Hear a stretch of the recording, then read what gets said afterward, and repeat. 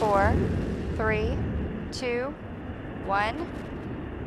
And booster ignition and liftoff of Space Shuttle Discovery, taking the space station to full power for full science.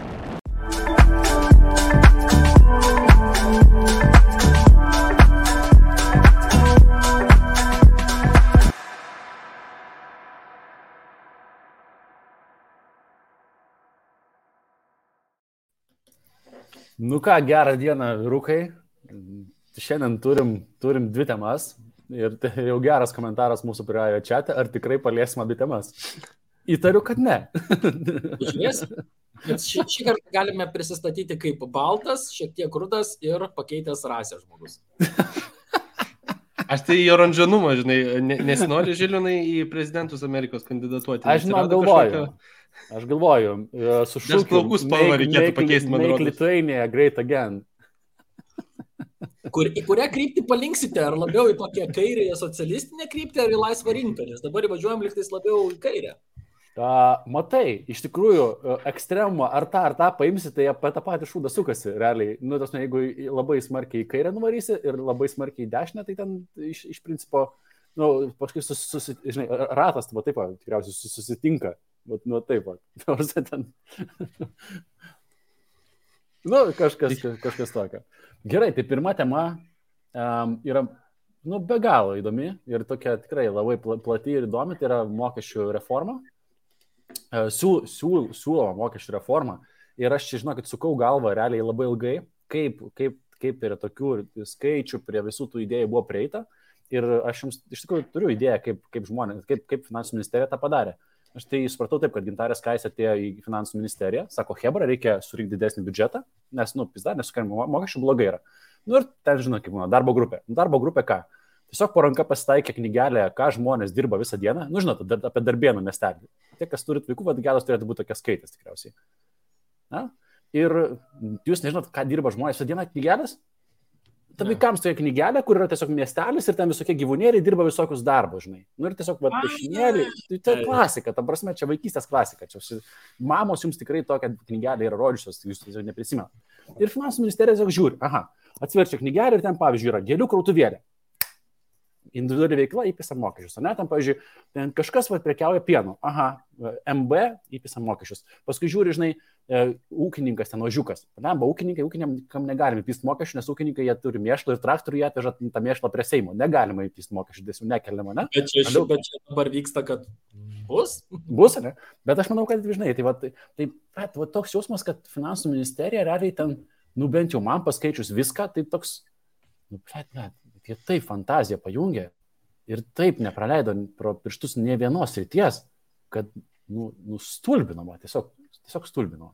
Aš tai galiu pasakyti, kaip buvo iš tikrųjų Gintarės Skaistės, cituojant ją, ne? Tai pirmiausias dalykas, Lietuva dabar negauna lėšų iš RRF fondo, kuris iš esmės būtų skatinimas verslo inovacijų ten ir taip toliau.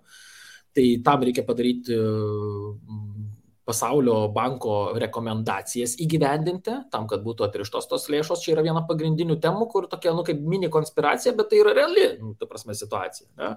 Ir tas dalykas yra tas, kad tiesiog norima suvienodinti pajamas. Čia yra pajamų apmokestinimas, čia yra pagrindinis topikas. Norima suvienodinti, kad veiklos forma būtų renkamasi ne pagal tai, kur yra mažiau mokesčių, o pagal tai, kuri labiau primtina pagal veiklos pobūdį. Tokia yra pagrindinė idėja. Nu, idėja, aš galbūt ir, žinai, galim pritarti, bet ar šitie sprendimai priimti judina į tą pusę, tai aš dar irgi ginčyčiaus. Ir man tikriausiai vienas toks didžiausių, nežinau, kas užkliuvo iš visų tų pamąstymų, tai, žinai, tas skaičiavimas, kad žiūrėk, jeigu mes turim žmonių tiek ir tiek dirbančių taip ir taip, tai jeigu mes padidinsim tiek procentų, tai mes surinksim tokias ir tokias sumas. Vos ne, kad aš iš individualios į MB negaliu įdėti, iš MB į UAB negaliu įdėti, pakeisti savo veiklos įties, iš verslo liudijimų ir taip toliau, ir taip toliau, ir taip toliau. Man tas skaičiavimas tos aklas atrodo, tai tu tiesiog paskatinsi mažą kiekį žmonių ateinančių su didelėm pajamom, tų individualių profesionalų realiai į Lietuvos rinką ir paraleliai tie, kurie turi verslus, tai verslą nėra taip sunku paimti ir iškelti, kur jis gali būti truputį draugiškesnis. Čia ta praktika visame pasaulyje egzistuoja ir mes šitoje vietoje prarandame iš dviejų pusių. Tai man toks, Man labai patiko Mariaus Dubnikovo komentaras.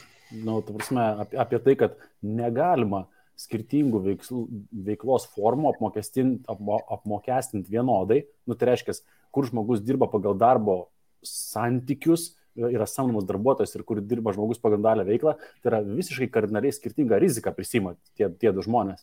Vienas žmogus turi sukurtą darbą, tai darbo santykius dirbantis žmogus, jis turi sukurtą darbo vietą, jis ateina, jis gauna kompiuterį, tas priklauso nuo darbo veiklos, bet jis gauna ten, visų darbo iš principo.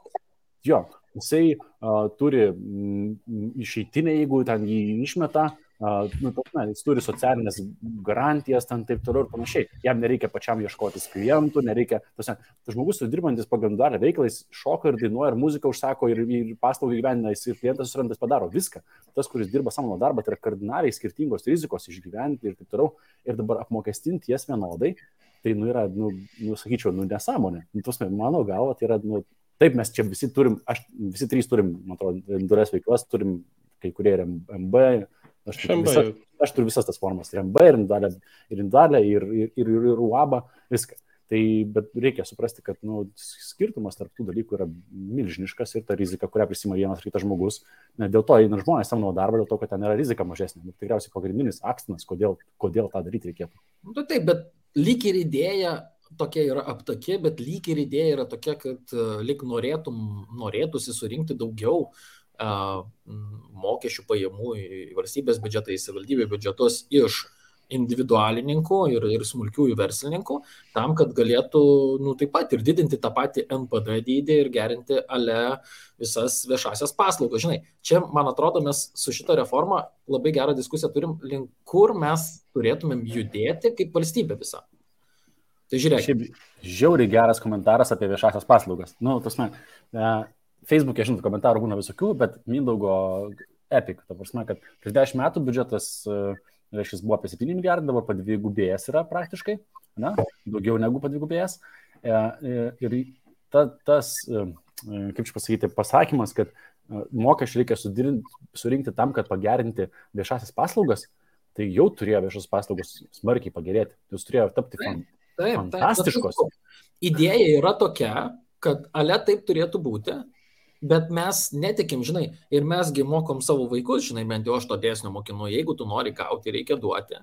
Ir jeigu tu nori duoti, tai reikia irgi kažką gauti, ne? Tai visą laiką vyksta mainai. Čia šiuo atveju tai jausmas yra toksai, kad, tu turi duoti, bet tu netiki, kad gausi.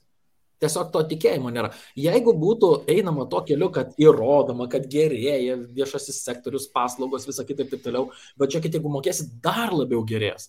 Tai toks atsiranda ir sąžiningumo principas, noriu išmokėti tos mokesčius ir taip toliau, ne? Kaip aš pabendrauju su bičiuliu Osle, kur sakoma, Norvegijoje dideli mokesčiai. Taip, pakankamai dideli mokesčiai ir ten jie labai progresyvūs yra ir ten gerai uždirbantis labai daug moka mokesčių, bet ten vyksta taip viskas, jeigu tu pamatai duobę, nežinau, vidury kelio. Yra appsas, kur tu užregistruoji ir registruoji iš karto turbūt pravažiuojantis kiekvienas. Jos vakare nebus. Sprantė, sistema veikia ir yra pasitikėjimas, dėl ko aš noriu mokėti tos mokesčius, ne? O mes norime liktais tą idėją perkelti čia, bet pasitikėjimas ten teismais, pavyzdžiui, koks pas mus yra. Ten, aišku, ir jo negali būti, nes ten teisėjas ten apie 2000 eurų uždirba, žinai. Teisėjas, ne? Bet aš nemanau, kad mes galim taip paklai šokti, žinai, Norvegijos pavyzdį ir sakyti, kad mes dabar, žinai, kiek 30 metų laisvoje Lietuvoje aklai taip greitai pasiektume tą patį pavyzdį, kur visas, taip sakant, sektorius staiga ir gerai elgtųsi. Aš labai pritariu tam, žinai, sumokėtam eurų mokesčio efektyvumo trūkumui, kur iš tiesų, man netrodo, kad tie pinigai yra paskirstyti teisingai ir dabar taip aklai pasakius, aš tikiuosi, kad bus geriau, manęs kažkaip labai nekaso. Aš, žinai, vėl, su tuo komentaru aš galbūt pakiščiau pagalį irgi, žinai, įdomu, kaip yra inflation adjusted returns, kas tas tikroji vertė, kiek jis padidėjo, tas, žinai, užaugo, padvigubėjo, labai smagu tas skambesys, žinai, atsiradęs, bet jeigu mes pasižiūrim į tą tikrąją vertę, kiek tas biudžetas su tikrosiam kainom palyginus padidėjo, gali būti, kad jis yra lyginamai panašus procentaliai. Tai tas, žinai, biškiai apgauna skaičiais bendrai paėmus. Bet tuo pačiu, aš visiškai sakyčiau, ar tikrai mes galime sakyti, kad mes netgi toje pačioje vietoje viešajam sektoriuje, negu, žinai, kur buvome prieš, sakykime, 5 metus. Ne, iš tiesų, daug nusiskundimų yra ir jų tiesiog daugėja ir netrodo, atrodo, kad mes einame į geresnę situaciją. Jeigu eitume į geresnę, atrodytų, yra priežasčių parodyti, kad iš tiesų į ten judame ir iš tiesų dar didesnis pajamų srautas galėtų padėti mums greičiau tenais atsidurti. Tai atrodo, būtų gera priežastis parodyti, ką mes jau dabar galime padaryti su tais pinigais efektyviai ir tada, taip sakant, įsukti tą ratą. Būtent. Tai sakau, mes, man atrodo, su šita reforma mes galime tokias labai geras diskusijas apturėti, kokia kryptimi mes, pavyzdžiui, kaip gyventojai ir piliečiai šitos valstybės norėtumėm, kad mūsų valstybė judėtų. Nes vienas kelias yra būtent, kad didžiąją dalį paslaugų teikia viešasis sektorius, mokesčiai yra dideli ir mes, tikimės kokybės kažkokios panašios kaip Skandinavijai, o mes, netikim, kad bus kaip ir norėtum, kad būtų, bet nėra.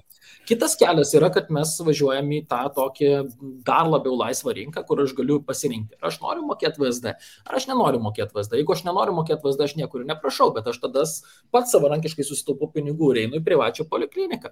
Ne, ir tenais gydusiu ir gaunu gerą aptarnavimą ir mes visi puikiai žinom, kad tu nuėjęs į privačią kliniką gausi viską ten high class, greitai, patogiai ir dar jeigu kažkas tau nepatiks, tu turėsi kam pasiskųsti. O mes visiškai neturime viešajam sektoriui, tu tiesi, žinai. Jo, kas yra labai įdomu, pavyzdžiui, tą patį paminėjus, pavyzdžiui, PSD, tas privalomas sveikatos draudimas, kur reiškia ligoninės ir visa kita. Tai dabar asmeniui kiek jis yra minimalus, man atrodo, 60 eurų per mėnesį. Realiai aš PSD sumoku ten gerokai daugiau negu 60 eurų per mėnesį.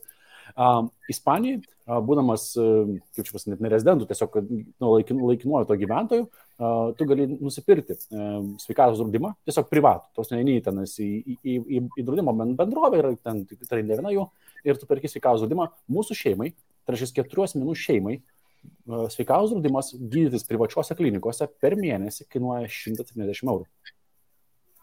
Gal čia dar masto ekonomika kažkaip tai siūlyti šitoje vietoje, visą laiką yra tas procentas. Žinai, vėl, tai eina kalba čia apie Tenerifę, jisai galioja Tenerifė ir tai yra toks produktas, ne? Tiesa, galioja ir Ispanijai, galbūt čia tikrai masto ekonomika, bet kokiu atveju, mes esame Europos Sąjungoje ir tai reiškia, jeigu įsileisti Europos Sąjungos draudimo kompanijas, esu tikras, kad būtų galima turėti panašius produktus ir Lietuvoje, tai reiškia, viskas Europos Sąjungoje vienodėja. Mano šuo kažką ten tikrai užpūsė. Girdim. Šuos dydis toks, 2 kg sveria, bet jau aršus, tai jo. Bet nemanai, kad šitas Ispanijos pavyzdys yra tarpinė stotelė į Amerikos draudimo pavyzdį, kur tu momentaliai pereini į labai privatų sektorių ir tau bendrai netgi net valstybės įsikišimas po to jau nepadeda, nes tos sumos tampa, žinai, nežmoniškai didelės. Ir staiga tu esi pririštas prie darbo santykių vien tam, kad tu galėtum prižiūrėti savo sveikatą. Tai aš irgi galbūt, žinai, aš nesu fanas vien tik to privataus draudimo. Aš suprantu, kad jeigu tik tais paleisti visą kapitalizmas, jeigu jį paleisti visiškai be kontrolės, tai, kaip mes esame kalbėję apie tai, kad ten, žinai, tada senų žmonės, nedarbingų žmonės, visus ten kikini, tavasme iš visuomenės, tai visą kitą. Tai yra, taip, tai nėra ta ideali, vadinkim, sistema, bet atrodo, tas kapitalizmas su kažkokia tai logiška demokratija, sveika sumaištis, jis gali turėti labai gerą ir veikiantį modelį. Ta prasme, tai reiškia to pačiu Ispanijoje, jeigu tu nedirbi, tarkim, aš nekuriu čia kažkokio tai verslo Ispanijai, aš esu tiesiog gyventojas, dėl to reziduoju, nes man čia šiltas oras ir patogu, 170 eurų šeimai 4 asmenų makes perfect sense. Ta prasme, jeigu aš einu čia į darbą, dirbu ir moku mokesčius, taip, prasme, tai čia kita situacija, bet tai reiškia, kad galimybės ir tada tu supranti, kad ta kaina yra adekvati už tai, ką tu gauni. Aš nesakyčiau, gal netgi visai pigu, tokia kaina. Jo, taip. Čia labai pigu.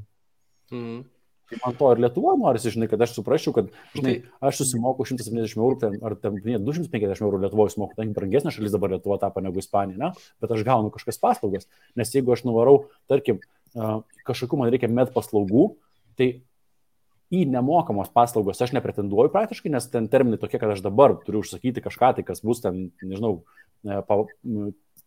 vasaros gale kažkokia tai paslauga, arba tiesiog varau į santariškas įmokamas paslaugas, susimoku už kiekvieną vizitą po 70 eurų, 60 eurų, tada gaunu, kažką tai. Privačios klinikose ten bus iki didesni dar. Tai va, tai, atrodo, kad mano sumokami mokesčiai man nesukuria, ne tai, kad nesukuria naudos, nesukuria jokios naudos, va, čia yra blogiausia dalis, kad nesukuria absoliučiai jokios naudos. Pasaka, kad tu negauni nieko ne tai, kad tu gautum kažkiek, tai negauni nieko. Ir kai eina kalba apie tai, kad tu dabar nieko negauni, dar mes tau pakelsim mokesčius ir man objektyviai skamba kaip ir blemba, hebra. Čia kažkas ne taip. Žinai, tas nieko negali visiškai taip sakyti, žinai, iš tos pusės, nes mokesčiai daug ką padengia, ko, žinai, tau neprireikia kiekvieną dieną. Tai, žinai, tos pačios gaisrinės infrastruktūros, daug yra. Bet čia ne PSD. Jeigu tiesiai PSD. Jo, nes čia mes mokam PVM, mes mokam, pavyzdžiui, Andrius sako, tai tu gauni kelius ir visą kitą švietimą. Palauk, už kelius aš pilu kūrą moku. Ne, aš galvoju, tu tiesiog apie mokesčius kaip bendrai apie tą temą. Tai, žinai, aš tai normaliai, logiškai, tai aš jeigu paimu tas rytį, už ką susimoku, nes PSD aš realiai susimoku už sveikatos tas paslaugas. Na, tai labai aišku, ir kiek tu panaudoji, ir kiek... Ir aš tikiu, kad čia taip yra rizikų, kurios nutiktų, jeigu didesnė liga, ten gydymas visą kitą. Bet man šiai momentui yra svarbu, ką aš daily gaunu. Dantų sutvarkyti, aš, tarsi, nei vienas valstybinė įstaiga dantų tvarkyti, net nesu girdėjęs, ne, kad eitų kažkas. Tai va, visai patenkinta. Nėra taip visai juoda ir balta, matai, dar veikia ir tu kartų solidarumas, žinai, tai tu dabar mokėdamas PSD, tai dėl to gali gydytis tavo tėvai, seneliai ir mano ten mačiutė, žinai, ir taip toliau. Tai, matai, kažkokio tai geriausio teisingumo turbūt nėra, tik tai, aš pasikartosiu, kad mes esam toj kryžkelėj ir, žinai, ir dabar toks jausmas, kad šitoj kryžkelėj su Lietuvos banko gerbiamu Raimundu Kuodžiu ir jo to nesąmoningų pasakymų iš Orvelo knygos, žinai, kur tipo gyvulių ūkis ir čia reikia naikinti, man tokia nesąmonė ir visi pasigavo ir čia taip iš vis netitinka tos pagrindinės knygos idėjos, žinai. Tai mes liktais su Lietuvos banko pasiūlymu, kurį įgyvenino vyriausybė ir paleido į Seimą ir dabar diskutuoti mums, tai norima sukti būtent tą kryptimį, kad mes norime didinti valstybinį sektorių, jį stiprinti ir taip toliau, bet prie ko mes prieinam ir manau galėsim dėti link kitos temos, kad mes tiesiog nejaučiam, kad tie pinigai yra, kad jos gebama yra efektyviai naudoti. Gerų yra pavyzdžių, pavyzdžiui, Lietuvos geležinkeliai. Visi galėtų imti Lietuvos geležinkelių pavyzdį, tai patapusi pelninga įmonė, kompetitingų žmonės samdo, gauna ten 5-10-8 tūkstančius vadovai atlyginimų, dėl to ateina aukšto lygio ekspertai ir sutvarko tą įmonę. Ir tie darbuotojai normaliai jaučiasi ir taip toliau. Ligoninių vadovai skiriami dažniausiai yra iš politinių postų, kažkokių ten kažkas kažkur kažkam kažką padėjo ir taip viskas važiuoja nuo tų senų socialdemokratų laikų, kur apskritai viskas buvo socialdemokratai savo sukiždavo į valstybinės įmonės, žinai. Tai mes neturime efektyvaus valdymo, dėl to nėra tikėjimo. Nėra tikėjimo, dėl to ir pasipiktinimas didesniais mokesčiais. Jeigu dabar, sakykime, tau duotų tokį pasiūlymą ant lėkštutės, kad jau būtum, įsivaizduotum, patenkintas paslaugomis, tarkim, dėl PSD, ne? Būtum patenkintas. Ne? Ir tau sakytų, mes dar pagerinsim ir dar ligonių regionuose pastatysim, jeigu daugiau mokesčių mokės. Tai man atrodo... Pavyzdžiui, mokyklos bus geros. PSD čia nepriko. Gerai, bet tarkim, jeigu sakytų, žinai ką, jums nereikės vaikų vesti privačią mokyklą ar ten ieškoti kažkokių alternatyvų, nes mes tikrai sutvarkysim švietimo sistemą. Bet čia, count me in. Tai mes grįžtame prie to paties uždirbimo. Ir vaivorištės, ir delfinai šoka, žinai, į horizontą. Švietimo sistemos, ne? Ir vienaragį, ir visą kitą. Tai čia... Aš tai žiūrėkit, turiu jums klausimą. Ar jūs sutiktumėt Seimo nariui padvigubinti atlyginimą nuo 2,5 tūkstančių į 5 tūkstančių? Jeigu sumažinam jų kiekį. O mano galva jų yra gerokai per daug. Tai Lietuva yra labai maža valstybė. Ultra maža. Ir pagal...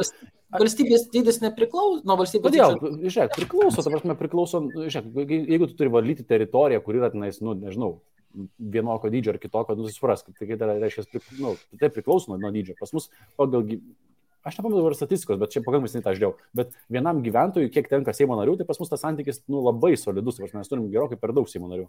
Bet tu pats paskaičiuok, valstybės ten biudžetas metinis, ten yra 7 milijardai. Nemažai. Ne, 16,5. 16 dabar, ne, jo. Yeah. Tai Seimo narių 141, 2,5 tūkstančio, tai čia kiek čia gaunasi? Ne, žiūrėk, aš suprantu, kur tu lenki. Ar sutikčiau padidinti Seimo nariams atlyginimą, aš manau, kad būtina. Tai aš manau, pirmas žingsnis būtų didinti vadovams ir tiems, kurie sprendžia, ne, Seimo nariams, vyriausybei, prezidentui, ten teisėjams, kurie iš tikrųjų ten... Taip. Tai, bet šitą vietą, reikėtų ir mažinti biurokratinę aparatą. Vienas dalykas - didinti atlyginimus, nes efektyvinti. Tai ką tai reiškia? Tai reiškia, mes galim samdyti geresnius specialistus, bet geresni specialistai, jeigu jie matys, kad 140... Žiūrėk, paprastas dalykas. Jūs esate geri specialistai, ne? Ar jūs norite leisti laiką su veltėdžiais? Ne, jūs norite laiką leisti su efektyviai žmonėm. Nes tada viskas darosi efektyviau. Ir kai yra per daug žmonių, mes turim visokių Capital, ten, žinai, susirinkimų, taip toliau. Jūs puikiai žinote, kad kai yra per daug žmonių, sprendimai lėtėja, reikalai lėtėja, susitarimai lėtėja, efektyvumas drastiškai mažėja. Tai reiškia, mano galva yra per daug Seimo narių, bet reikia sumažinti kiekį Seimo narių ir gerokai pakelti atlyginimą. 3 kartus, 4 kartus, 10 tegul gauna. Bet būna 50. Labai daug ir tada tikrai pradėtų eiti į tą sektorių tikrai profesionalai, kurie svarstytų, kad čia ir mano žinomumas padidės, aš gaunu eterį iš karto, kuris yra brangus, ir taip toliau. Bet tu rizikuoji truputį, žinai, čia tas irgi vėl juoda balta pavyzdys, žinai, ir padvigubinsi, nes kažkurį laikotarpį tu turėsi neefektyvius žmonės su labai dideliais atlyginimais, kol tai išsifiltruos. Tai tą aparatą, žinai, čia vėl atsirėmėm į tokį, žinai, negali laimėti tai paprastai paėmęs ir pasakęs, gerai, išsprendžiam šitą vietą, padidinam, žinai, dvigubai atlyginimus. Nes kažkiek užtruks, kol žmonės, bendrai rinka save koreguos šitoje vietoje. Tai aš galbūt grįžčiau dar apie tavo pirmo klausimą, Gediminai, žinai, ar už tą laisvą vos ne rinką šitoje vietoje, ar už tą. Tai aš labiau rinkęs į kontroliuojamą, bet laisvą rinką. Tai reiškia, mes turim tam tikras reguliacijas, tam tikrus, taip sakant, sprendimus, kurie turi tuos rėžius, bet tu tose rėžiuose gali judėti pagal savo pasirinkimus.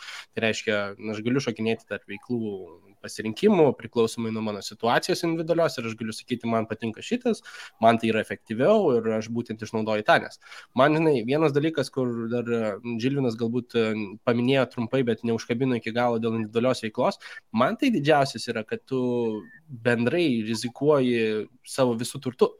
Tu kaip žmogus vykdantis veiklą, paslaugas duodantis ir taip toliau, tu rizikuoji savo, mes turim kelias istorijas labai baises ir kraupes, kurias aš bent jau girdėjau, tikėtina, kad jūs irgi esate susidūrę, kur žmonės praranda ir sudegina ten nežmoniškas savo kapitalus ir savo kažkokiai tiesiog nelaimingam atsitikimui įvykus, kur man tada galbūt šitą vietą įsivertinus priklausomai nuo mano paslaugų sektorius labiau apsimoka judėti prie mažosios bendrijos, nors iš mokestinės aplinkos galbūt man tai nėra taip efektyvu.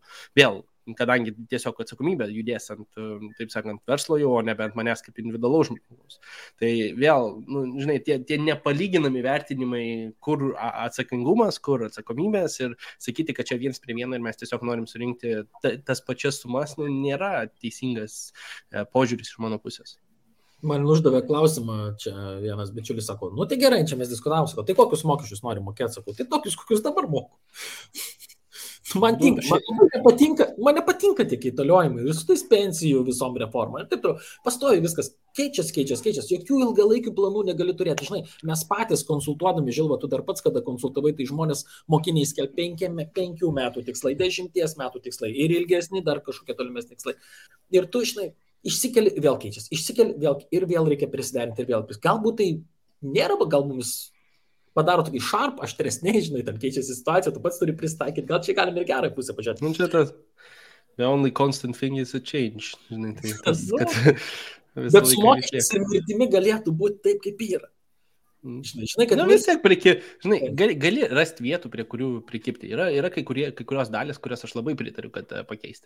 Žinai, viena šauna į galvą iš karto PVM ribą, aš galbūt dar ją netgi ir aukščiau didinčiau, nes realiai kiek laiko nekeista, kiek laiko nejudinama. Mažo verslo tas skatinimas, kad 10 žmonių nebeturim limito, nes aš turiu net kelis pažįstamus, kurie įsėdi toje vietoje, žinai, ar pasamdyti vieną žmogų ar ne. Ir finansiškai, kai pasiskaičiuoji, tam neapsimoka pasamdyti tą vieną papildomą žmogų, ir ten freelancinimo sėdi papildomų. Ir dar kas svarbiausia, tu pasamdęs vienokį santykį turi. Yep. Nes kai tu pasamdai, tai žinai, tu moki algą, žinai, kaip dirbs, taip dirb, žinai. O kai tu pagal dalę veiklą samdai kažkokį freelancerį, tu padarė nekokius darbus, žinai, tu ir gali sakyti, tai to aš nemokėsiu, nes tu čia nesąmonė padarė, aš prašiau balto lapą, tu man atsiuntei raudoną, žinai, arba po 2 darbų gali sakyti, gerai, aš viskas keičiu specialistą, kas lyg ir gali atleisti darbuotoją, kai turi, ne, bet irgi nebe taip paprasta, ten išeitėjai, nes visą... Atleisti darbuotoją yra labai brangu. Tai gerai, tai grįžtame prie mokesčio reformos. Tai mokesčio reforma, vienas dalykas, tai tas, kas siūloma yra palies individualią veiklą. Ir čia, sakau, man atrodo, kad jau dabar individualios veiklos mokesčiai jau buvo keisti ir ne kartą, ir dar juos keisti. Tai man atrodo, kad vėl, čia didžiausias krūvis nukeliauja visgi ant tų žmonių, kurie pagal individualią veiklą dirbo mažai, tai yra buvo legalizavęsi, tai tie patys, kurie fotografai, kažkokios tai moteriškės, kurios prekiauja, jie tiesiog žmonės, kad ir nedidelius savo tos darbus, jie kur netgi galėjo realiai kešų viską imti ir nerodyti, per laiką visgi protingėjo, sąmoningėjo visuomenė ir pradėjo rodyti, ir manau, kad tai palies tos, kurie mažiausiai uždirba. Ir manau, kad vienas dalykas, kuo ta reforma yra iš principo, kas net neteisinga, tai yra tai, kad neatsakingai parinktas laikotarpis, neatsakingai parinkti skaičiavimai. Individuali veikla suaktyvėjo tada, kada žmonės per pandemiją, ką tik baigėsi, pandemijos kažkokie tai apribojimai. Tai reiškia, paėmė 2000, man atrodo, skaičiavimams naudoja 20-23 metus. Ir tipo, atsiprašant, ta prasme, patys supisčiausi metai per paskutinius 20 metų, jie paima paskaičiavimams, supranti, išaugo individualių veiklų kiekis. Jo, nes žmonės atleido iš darbo, nes užsidarė darbo vietos, bankrutavo verslai. Jie čia, supranti, įpisam, čia zaibys, skaičiukai bus, ir čia teisingai. Ir toks dalykas, kur atrodo turėtum vertinti, teigiamai turėtum vertinti, išaugo individualistų kiekis. Vuolia, valio, mūsų Lietuva verslėja, žmonės pradeda prisiminėti atsakomybės. Tai ką reiškia, jeigu atėjo 10 000, tarkime, naujų individualininkų, tai gali būti, kad po 5 metų mes turėsim 1000 normalių vidutinių verslų, kurie bus išaugę iš tos individualios veiklos, kas mokės mokesčius ateityje ir taip toliau. Žiūrėkit, per pandemiją pastebėta, kad individualią veiklą vykdantiems žmonėms netikėtai netekus pajamų, socialinės garantijos buvo labai ribotos. Čia ministrė sako. Dabar klausimas toksai, ar jūs patys kaip vykdantis individualią veiklą, kai atėjo COVID-as ir taip toliau, ar jūs reikalavote iš valstybės, kad turi jums sumokėti ir duoti ir taip toliau. Nes aš kol kas nei vieno individualininko nesutikau, kurie dėl to skundės, kad ministrė pažymėti taip, buvo ribotos, bet klausimas, ar čia patys individualininkai kėlė kaip klausimą, kaip paima kaip argumentą. Dėl čia vienas iš priežasčių, kodėl. Man labai įdomu, tai tie, kas klauso, tai tie, kas savarankiškai dirbantis esat per COVID-ą, realiai, ar COVID-as paveikė jūsų veiklą, ar dėl to jūs pradėjot mažiau uždirbti, ar realiai, ar visgi pavyko persiorientuoti ir išlaikyti pajamas. Nes iš to, ką aš pažįstu, kas individualią veiklą užsiminėjo, tai žmonės iš tikrųjų yra verslus Lietuvoje, tie, kas dirba savo, apsukrus ir sugebėjo persiorientuoti, nes jie turi tą supratimą, mindsetą, kad niekas neteis ir iš šono pinigų neduos. Tai reiškia, taip, pačiam reikia išsisukti. Viskas. Ir tie žmonės išsuko. Tai yra tas pastebėjimas. Ir čia toks, kaip ir geras tas komentaras, kad mes nematai norim sukurti didesnės socialinės garantijas šitiems žmonėms. Bet čia briedas yra. Aš pažymė, kad tu, nežinau, pradėtum rūkyti. Žinai, ko iš tikrųjų nori individualios veiklos turinti žmonės, jūs to norit lygiai taip pat. Bet kuris žmogus, kuris turi individualią veiklą, nori tikrai vieno dalyko, kad bankas įvertintų kaip samdomą darbą dirbantį žmogų, kaip žmogų. Nes jeigu tu nukeliauji į banką paskolos ir neduok tu dievę, tu dirbi pagal individualią veiklą, net jeigu tu uždirbi 5 štukas oficialiai, tu būsi prastesnis paskolos gavėjas negu 1500 uždirbantis darbo santykiais dirbantis žmogelis. Taip.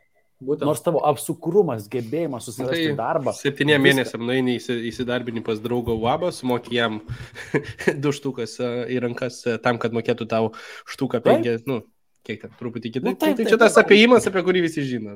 Bet realiai, kas nėra geras skatinimas. Aš labai pritariu. Bet kas padėtų žmonėms, tai padėtų, bankų kažkokia tai požiūris ar kontrolė, nežinau kaip reguliavimas, kad jį priimtų kaip normalų žmogų. Tas tikrai padėtų. Bet čia būtų socialinės garantijos, kur žmonės iš tikrųjų sakytų, ačiū Gintarė Skaistė, jūs mums iš tikrųjų padėjote.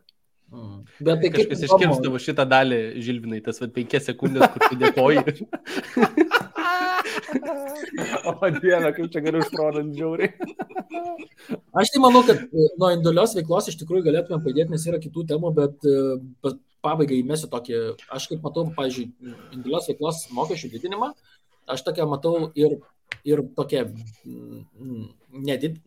įsivaizduokite situaciją, trinkelistas, jums tiesia trinkelės.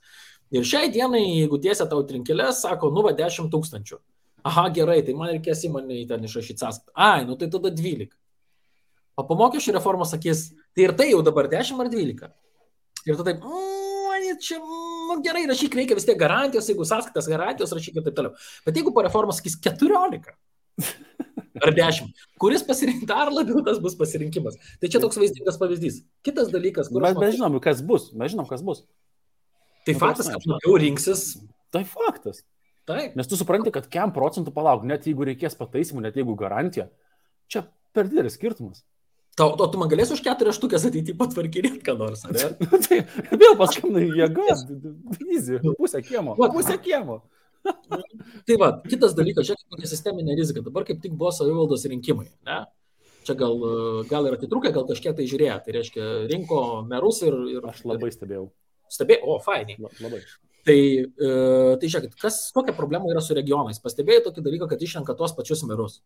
Ir tas pačias tarybas. Ir ten tik tai tokie kosmetiniai adjustmentai, nebent tik tai kai kurias ten savivaldybės. Ypatingai regionuose, Anykščiai kokie ten, Tauragė, žinai. Nebent meras ant tiek jau paseno, tiek daug kadencijų praėjo, pavyzdžiui, 16 metų, kur ten ar 20 metų buvo merų, kur jau tiesiog jau žmogus pats nusprendė nebedirbti darbo. Klaipėdai, ačiū Dievui, kad mūsų meras nusprendė nebekandidatuoti. Labai dėkoju visi miestiečiai. Elektrėnuose tas pats. Ten nebereik, žinai. Tai va, tai suprant, pagrindinis darbdavys tose regionuose yra, spėkit kas, ogi savivaldybė, nes savivaldybė kontroliuoja ir savivaldybės visas paslaugas, kurias reikia ten teikti, tai reiškia reikia darbuotojų, mokyklas, bibliotekas, ten poliklinikas ir taip toliau, ir taip toliau, ir taip toliau, ir taip toliau. Ne? Taigi, kodėl nesikeičia ir nerotuoja tie merai? Todėl, kad jie per laiką susikūrė tam tikras sistemas ir tau neapsimoka balsuoti už kitą kažkokį merą, tu balsuoji už tą patį, kad viskas būtų, nes ir pats aš suinteresuotas tą pačią darbo vietą išlaikyti. Atsvara tose regionuose būtent ir yra visokie ūkininkai, tolės veiklas vykdantis, mini verslininkėliai, kurie jau turi kitokį mindsetą ir jie balsuoja ne pagal tai, ar liksiu savo darbo vietoj, o pagal tai, ar čia normaliai tvarkys mano aplinką ir taip toliau. Taigi, šitas mano akimis yra mano požiūrį, yra ir didžiausia problema, kad jeigu dalininkų mažės ypatingai tose regionuose, man asmeniškai ir jums turbūt jokio skirtumo. Padidins tos mokesčius 10, 20, 30%, mes išgyvensim. Bet šiaip žiūrint į bendrą vaizdą, į būtent į sisteminę riziką, tai va šita, kurią aš įvardinau, man yra didžiausia. Kad ten dar labiau stiprės savivaldybių pozicijos, kurios ir šiaip užsisėdėjusios yra ir kaitos reikėtų tenais tikrai. Ypatingai kokie šalčininkai, va, pasižiūrėkime.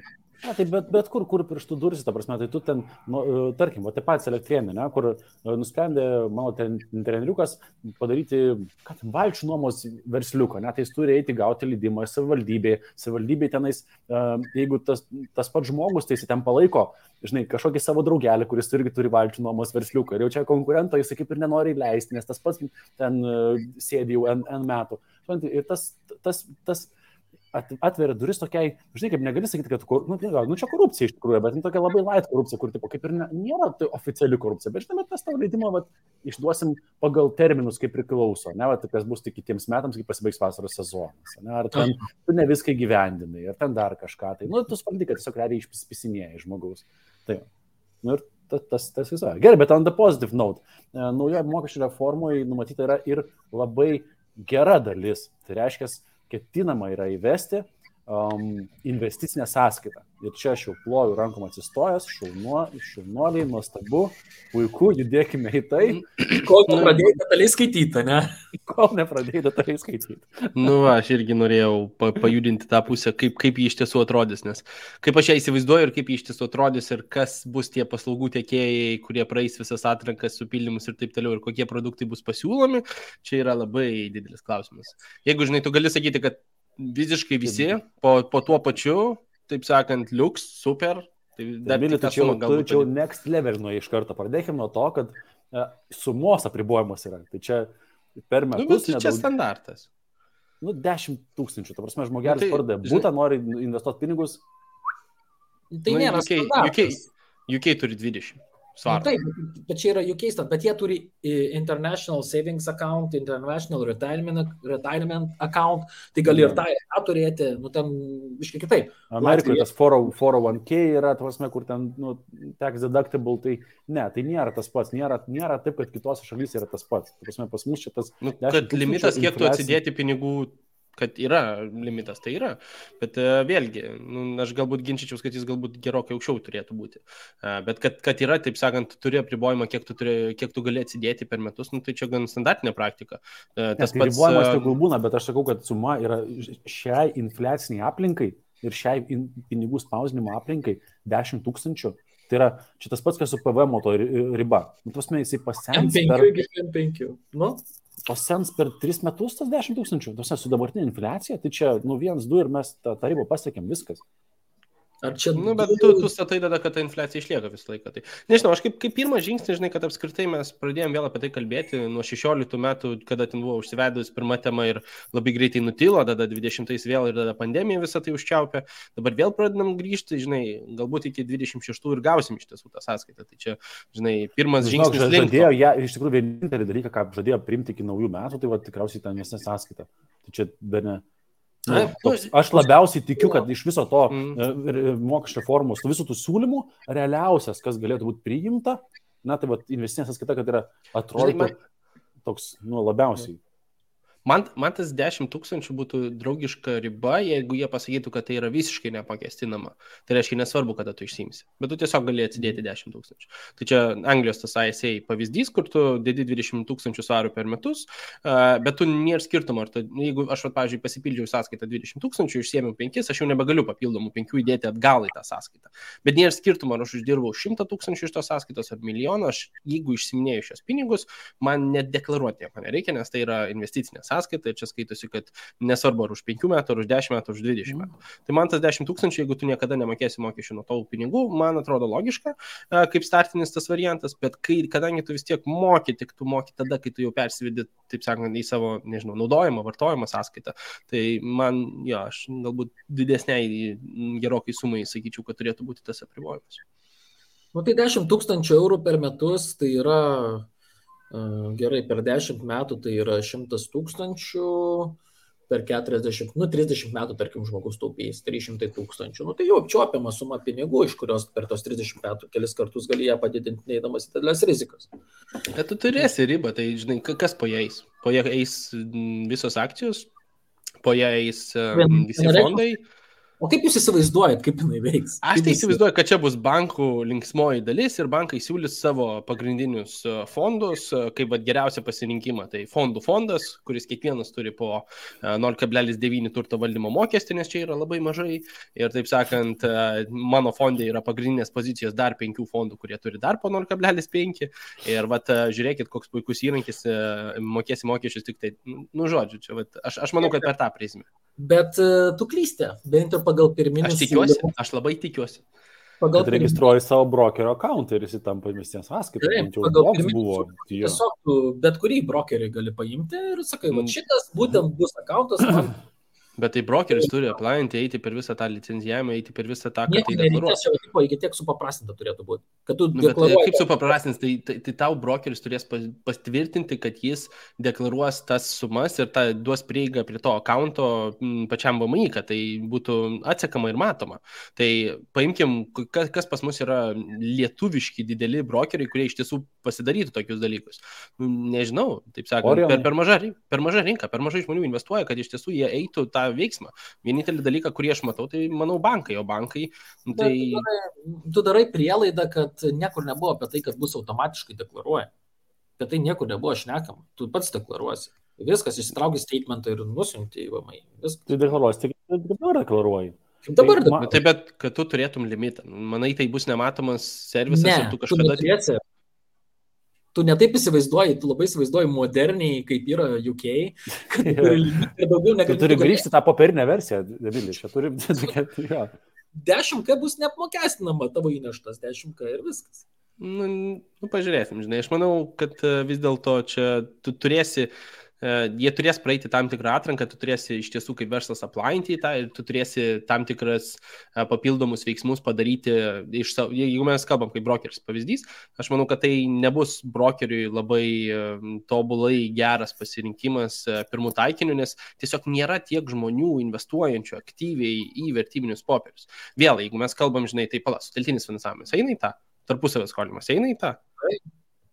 Tai čia mes kalbam tada kiekviena platforma, tai atskiros platformos aš galiu turėti tik vieną sąskaitą vienoje vietoje, tai jeigu aš atsidarau, sakykime, su, nežinau, kas čia, didžiausias šiuo metu pagal Lietuvos bankos, tai atsidarau su profitus, tai profitus šitoje vietoje turi mano sąskaita, aš kitais metais gaunu naują 10 000 jo sąskaitai, ar aš galiu atsidaryti dar vieną su Freedom 24.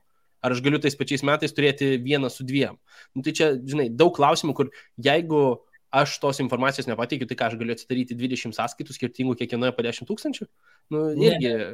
Ne. Tu vieną tik tai gali turėti, kažkurį vieną deklaruoti. Ir kaip Kaip tai bus Šita reguliuojama? bus mano ta investicinė sąskaita, aš ją deklaruoju ir kas metus tu deklaruoji statementus. Tai aš Tik tada tą gali galėsiu nešti, ne? Tai aš vieninteliai turto klasiai galėsiu tai naudoti. Tai Tai vienintelė turto klasė principe visam taip. laikotarpiui. Tai Pažymėta taip. Aš manau, kad nelogiška dalis. Aš tai manau, kad Hebra, žiūrėkit, žiūrint į kompetencijas tų žmonių, kas ruošia tos įstatymo projektus, mes suprantame, kad jie patys investuoja, greičiausiai neturi brokerio paskyros. Jie net nežino, kaip tą padaryti. Tai tiesiog sukurs teplep kažką tai ir paskui matys, kad neveikia ir tada gaus komentarus iš verslų ir tada eis taisyti. Greičiausiai kažkas bus tokio, nes realiai, mano galva, tas misijos sąskaitos projektas bus didelis fiasko. Vienas dalykas, ta suma, kodėl 10 000 man nelabai patinka, ta maža suma, dėl to, kad lietuviai rekordiškai turi daug prisidėję pinigų į koinę, į kešą ir taip toliau. Ir čia būtų labai geras būdas sakyti, kad Hebra, iki 25 metų ar 20-30 metų mes neribojame, kiek jūs norite, tiek ir dėkite savo investicinės sąskaitas. Ir tai būtų valstybėje labai smart move išsitrauti pinigus iš šešėlio. Kaip kažkada buvo, kad iki 12 metų, jeigu turit nelegalių ginklų, neškite policijos komisariatus, prisiduokite, legalizuokite, išsivavom. Ir tada gali sakyti, jeigu jūs įneša daugiau negu ten virš 10K, jūs turėsite sumokėti. Ten, tarkim, pelno mokestis ne 15, o ten 5 ar ten 1 kažkokį. Bet tai būtų įplaukos į biudžetą realiai, kur žmonės sakytų, visai gal ir fair enough, ne? Bet čia manau, kad tas mečiaišku vėl, vienaragiai. Bet aš žinai, procentaliai pasižiūrėjęs, kiek žmonių investuoja, man nelogiška, kad žmonės iš tiesų eitų ir darytų tai. Tai labai smagiai atrodo, bet, nežinau. Jūs labai sudėtingai mąsto, tai vienai teisingai pastebėjai.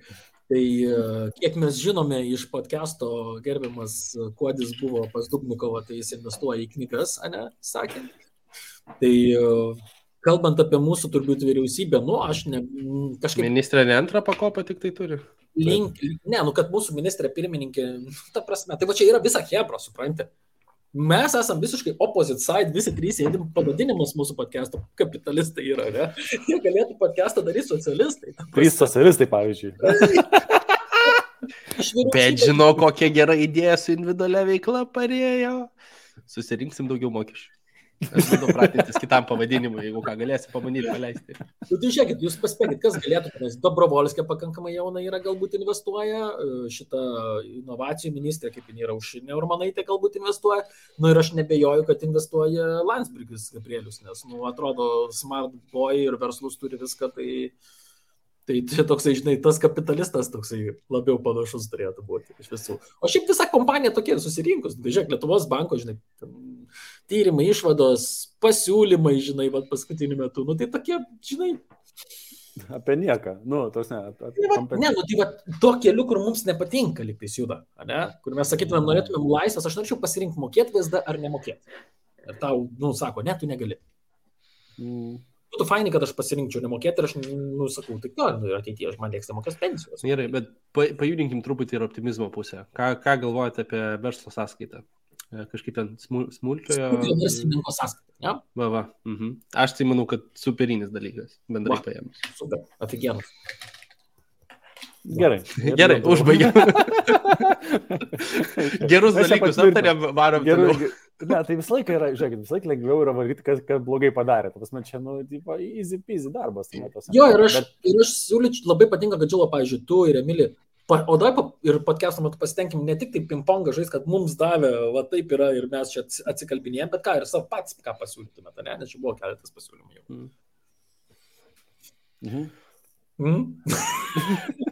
Lengva. Gerai, man dar vienas, aš užkabinčiau, ką dėl PVM-o mastat?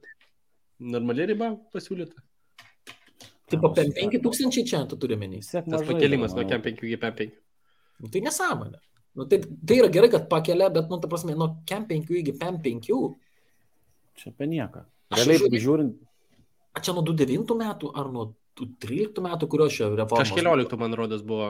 Tai, bet kažkas ten 8 ar 9 metų, man rodos, nekeistas. Tai 13 metų turbūt, kai buvo reforma. Su ta reforma ir išėjo tie 5,000, tai tu įsivaizduok, tada. Jep, aš irgi gerokai aukštesnį. Man dar vienas, kur mane tai labai nustebino, kad apskritai net egzistuoja pasiūlymas, bet kapitalo įskaičiuojamas bendras mokestis, taip sakant, kad jeigu uždirbinėjai, kad suskaičiuojam viską, darbo santykiai, ten individualios veiklos, plus kapitalo pelnai, viską metam į vieną vietą ir tada žiūrim, kaip apmokestinam. Tai kaip jūsų nuomonė šitoje vietoje? Žilinas, matau, laimingiausias su didelė šypsena. Net nežinau, ką čia net pasakyti. Pasakyk, ką nors. Tai... Tau čia yra asmeninis labai klausimas, tuo pačiu. Aš tą suprantu, bet, žinai, čia gaunas toksai, kad čia tikriausiai net nebe dvigubas apmokestinimas gaunas, bet trigubas ar keturgubas.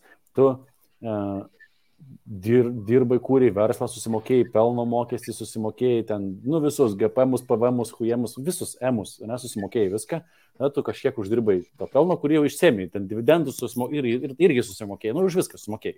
Jau tai atrodo, jau tu atsibašliavai su valstybė iki, normaliai, ne? Ir tu sugalvoji, gerai, aš juos investuosiu. Ir sako, žinai, ką brolyti, investuoji, tai čia tikriausiai irgi tavo darbo santykiai, nesvarbu, kad tavo pinigai dirba, nes tai dar kartą apmokestinsi. Tai aš jau nežinau, kur baigės ta riba, kiek galima, žinai, kiek galim tą patį ratuką sukti.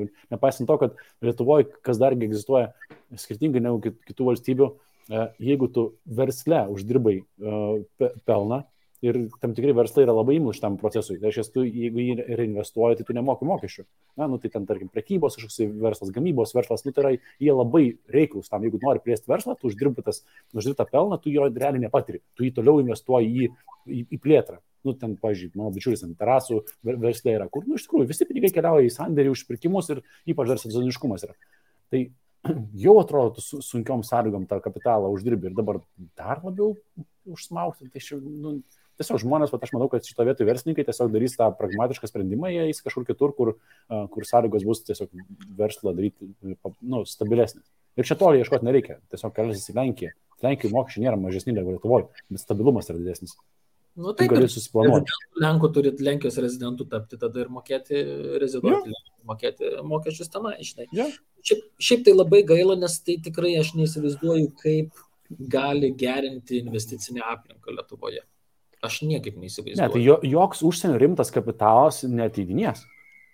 Man rodos, net nebūtinai dėl šitos, man rodos, bendrai dėl šito pasiūlymo jau mes apribosim, kiek užsienio kapitalo ateis, nes man tokia viena žinutė, žinai, ant kiek gali greitai pasikeisti situacija Lietuvoje. Tai bet koks didesnis investuotojas, institucinis investuotojas, žiūrint į Lietuvą, sako, žiūrėk, kaip gali greitai situacija pasikeisti. Man per didelę riziką netgi galvoti apie didesnę kapitalo dalį investuotą šiose vietose.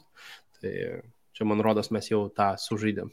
Ne, bet ir kitas dalykas, žinai, tada gaunasi, palaukit, mes turim laisvės ekonominės zonas, kur irgi yra unikalu, ne, ten čia įsidėts, aš ten tyliu. Ten iš viso, teršia aplinką, nemoka mokesčių ir visi ploja katutėm, ne, tai what the fuck. Jie moka išmokėdami atlyginimus mokesčius. Ir viskas, jo. O dabar aš ten, pavyzdžiui, neteršiu aplinkos, ten darau normalų verslą, tai moku ir atlyginimų irgi moku. Taigi nėra, kad man staiga atleido mane, jūs nelaisvoje ekonominėje zonoje, darbo užmokesčio santykiai neapmokestinami jums, darykite verslą. Tai tu žiūrėk, kas tikrai gyvulių ūkį apčiupė mane. Realiai, iš tikrųjų, jeigu tai pasižiūrėjus, tai yra super stambus verslai, jiems yra sudaromos sąlygos tokios, kad jie iš tikrųjų gali nemokėti mokesčių, naudotis resursais, teršti, išnaudoti tas taršos kvotas ir mėgautis. Bet tai, tu pasižiūri verslai, kurie, tarkim, yra negamybiniai, bet kokie, kiti negamybiniai verslai, sako, wow, kodėl mes taip negalim daryti, mes irgi taip norėtumėm. Aš norėčiau būti bleze. Žinai, why not, kodėl aš ne? Darbo užmokesčių. Gamybininkai, matai, visokie renkas ir taip toliau. Žinai, toj pačioj Klaipėdoj, Gediminai, netoli tavęs, tam plėzė gamyklos, ką jūs ten labai daug darbuotojų turi, tas įdomiausia, kad ten pramonės įmonės, jos turi vis tendencingai mažėjantį darbuotojų kiekį. Dėl industrializacijos proceso, dėl efektyvumo didesnio, tai yra darbuotojų kiekis yra mažėjimas. Tai reiškia, kad apmokestinimas ten yra totaliai neteisingas. Tai, žinai, šito vietoj lengva. Realiai, dabartinė mokesčių reforma yra lengva kišti ratus pagalius tiems, kurie neturi ginklų prieš ką pakovoti, nes ten, žinai, mes eina kalba apie milijardinius verslus, tai jie ten, žinai, teisininkų kontoros, ten visą kitą sako, mes išsikelsim, ten, žinai, lobizmas ir visą kitą, ten jie turi ginklus, ko kovoti. Realiai mamytės, kurios Etsyje prekiauja, jos, nu, ta prasme, tiesiog nuleis galvą ir viskas. Nu, bet žiūrėk, kaip nemoka išnaudoti mūsų dabartinė vyriausybė, tai komunikuoti tikrai nesugeba iškomunikuoti, ne? Nes jų vietoje gudriai, kaip reikėtų padaryti, reikėtų komunikuoti tiems didžiai daliai rinkėjų, ypatingai regionams, kur jiems labai sunkiai su regionai sekas. Mes dabar iš tų turtuolių atimsim pinigus. Tu įsivaizduoji, kokia didžioji dalis žmonių su tokiu mindsetu Lietuvoje yra. Kad turtingi, žinai, yra blogi žmonės, turtingi tenais apgaudinėja ir taip toliau, ir mes juos apmokestinsim dabar. Tai aš tai taip matau, žinai, kad mes čia turtingų žmonės apmokestinsim. Žinai, vietoj to, kad mes turėtume juos pritraukti. Aš tai nemanau, kad tai turėtų būti politizuojama bendrai paėmus. Aš manau, kad tai turėjo pasakyti, žiūrėkit, mes turėjom pandemiją, turėjom karo poveikis, turėjom visą tą daug pokyčių bendrai paėmus. Visą šitą keliam į ten pirmus metus po rinkimų, kad tai apskritai nebūtų susijęta. Nes dabar tai čia... neįsivaizduoju, kaip tai praeis, bet man rodos, kad, žinai, bus suskaidytas visas paketas dalimis ir kai kurios vietos...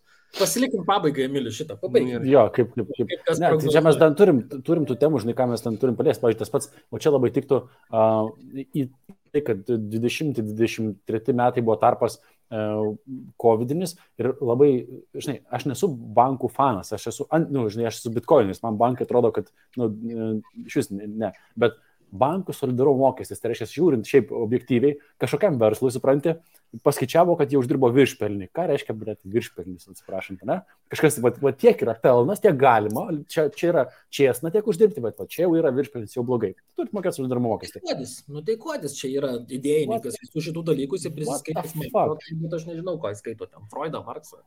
Aš manau, kad Marksą skaito, čia yra komunistinė literatūra, aš neįsivaizduoju, ką jis ten, siauba kelia, ta prasme, jis gal skaitė tą patį Orvelo Gyvulių ūkį, bet jisai skaitė, ne iš tos pusės, žinai, kaip skaitai knygą, tipo, arba tą patį Atlas Shrugged skaitai ir iš tos kraujasiurbių pusės, žiūrėjau, iš tikrųjų, ir taip galim išsiurbti pinigus iš žmonių, ir dar taip, wow, tipo, kokios idėjos puikios, žinai, tai žmogus gal tiesiog ne taip mintį suprato knygos. Man tai tragedija visiškai yra su tom, kad bankus nori tą, kaip sako, viršpelnį apmokestinti, kas tai iš vis per nesąmonę, jeigu verslams paėjo korto čia per tuos porą metų ir jie užsidirbo, tai labai gerai, verslai turi kešo, turi pinigų, gali prisimti didesnės rizikas, mūsų gyventojai gali prieiti prie pigesnių paskolų arba didesnis kiekis žmonių gali. Tai reiškia, bankas gali rizikingiau skolinti, tai reiškia, tos patiem indalininkam, verslam. Ir taip ir ne. Kas sukėlė, kad bankai uždirbo didesnius pelnus? Kas lėmė, kad bankai sukėlė didesnius pelnus? Tai yra nulinis euriboras, pinigų spausdinimas, o kas atsakingi už visą tai buvo? Ar patys bankai? Bent jau Amerikoje taip, Europoje tai ne. Na, tai reiškia, Amerikoje federalinis. Taip, ten federalinis. Jo, ten biškai kitokia sistema, bet iš principo pačios vyriausybės, pačios sukūrė tokią sistemą, dėl to bankai bankai galėjo taikyti didesnės maržas su nuliniu euriboru, uždirbo daug pinigų. Dabar euriborą pakėlė mane, tai pelnai bankų, tai sumažės, ta prasme, drastiškai. Reikia suprasti. Bet dabar reikia... Dar tą laikotarpį irgi atskir, kur, žinai, kažkurį laikotarpį truputį, bent jau Lietuvoje matėsi tas, kur euriboras pakilo ir jau ne pirmą kartą, bet palūkanos indėliuose niekiek nepakilo. Ir čia irgi yra didelė pelno dalis bankose tiesiai į kišenę, kur aš manau, tai yra labai nesažiningas žingsnis bendrai iš banko pusės. Tai, žinai, bet vėl, aš manau, kad... Mes apie tai esam kalbėję, čia reikia reguliavimo. Įrankis šitam vietai nebuvo gerai parinktas, o čia tas viršpelnio dalykas, tai, žinai, kas dėliosi sekantis. Tai bankas bus priverstas neinvestuoti nieko rizikingo, kas gali atnešti labai didelius pelnus, bus priverstas imti vis mažiau rizikingus pasirinkimus tam, kad ribotų viršpelnį, net nežinau, taip sakant, šitas žodis. Aš manau, kad pirmiausia nukentės prekybinės įmonės. Tai reiškia, ir visi individai irgi, žinai, bet tie patys individuali veikla, žinai, kurie skaitosi yra rizikingesni. Tai skaityk, kiekvienas žmogus, kur, žinai, turi truputį rizikingesnį reitingą, nežinau, dėl bet kokios priežasties, čia gali būti milijonas jų, momentaliai nukentės, ar tai bus smulkus verslas, vėl didieji laimės, nes jie stabiliai, gali, taip sakant, saugiai pasiskolinti. Ar smulkus verslas tikrai, pavyzdžiui, taip pat, kur ten turi prekybininko overdrafto visokius, ten kad ir ten po kelius šimtus tūkstančių, ten sandėlio užsipirkimus, visą kitą, tai, tai pirmiausia, kirs per tokius. Čia labai aišku. NT vystytojai, ypač smulkesni, tai visą tai sutelks kapitalą, mes teisingai pastebėjau. Tai reiškia, mes paskatins tokie mokesčių pakeitimai, tik dar didesnį tą blogą į kapitalizmą. Reiškia, kapitalas nutekės dar labiau į didžiusių NT vystytojų, stambiausių verslų rankas, nes tik tais tiems bus apsimokų skolinti, nes kitiems bus per rizikinga. Mažieji eis į tarpusavį ir suteltinį. Ir už brangiai skolintis. Ir uždirbinės, taip sakant, rizikingai, bendrai paėmus, nes nebūtinai išsisuks iš tų, nes, nedraugiškas ratas visas. Kaip tu gali konkuruoti, jeigu vienas NT vystytojas pasiskolina pinigus už 2%, už 1,5 ar ten iki 3%? Tu už 8 ir 10. Kokius 8 ten su visais sudarimo mokesčiais, su 15-20 mokymų? Prasme. Realiai platforma. Dabar jau truputį mažiau, man rodos. Okay. Gerai, 3, bet pats supranti, kad tas... kažkas apie 10 vis tiek, tai tu čia 5 kartus skirtumas, žinai. Čia... Taip, ir nedaug dievė tavo statybos terminas užsitęsia, kas visą laiką, praškai, būna, ne? Yep. Tai, tu sėdi, bačkoji. Dar dėlis pinigus susimokės. Jo, dėlis pinigus, tai reiškia, kad galutiniam taške Haneris, kaip pavyzdys, turės būtus, galės tiesiog vien dėl banko skolinimo, vienas pasifinansavo per PDP, kitas per banką, jis gali tiesiog 10% pigiau daryti negu kitas. 10%.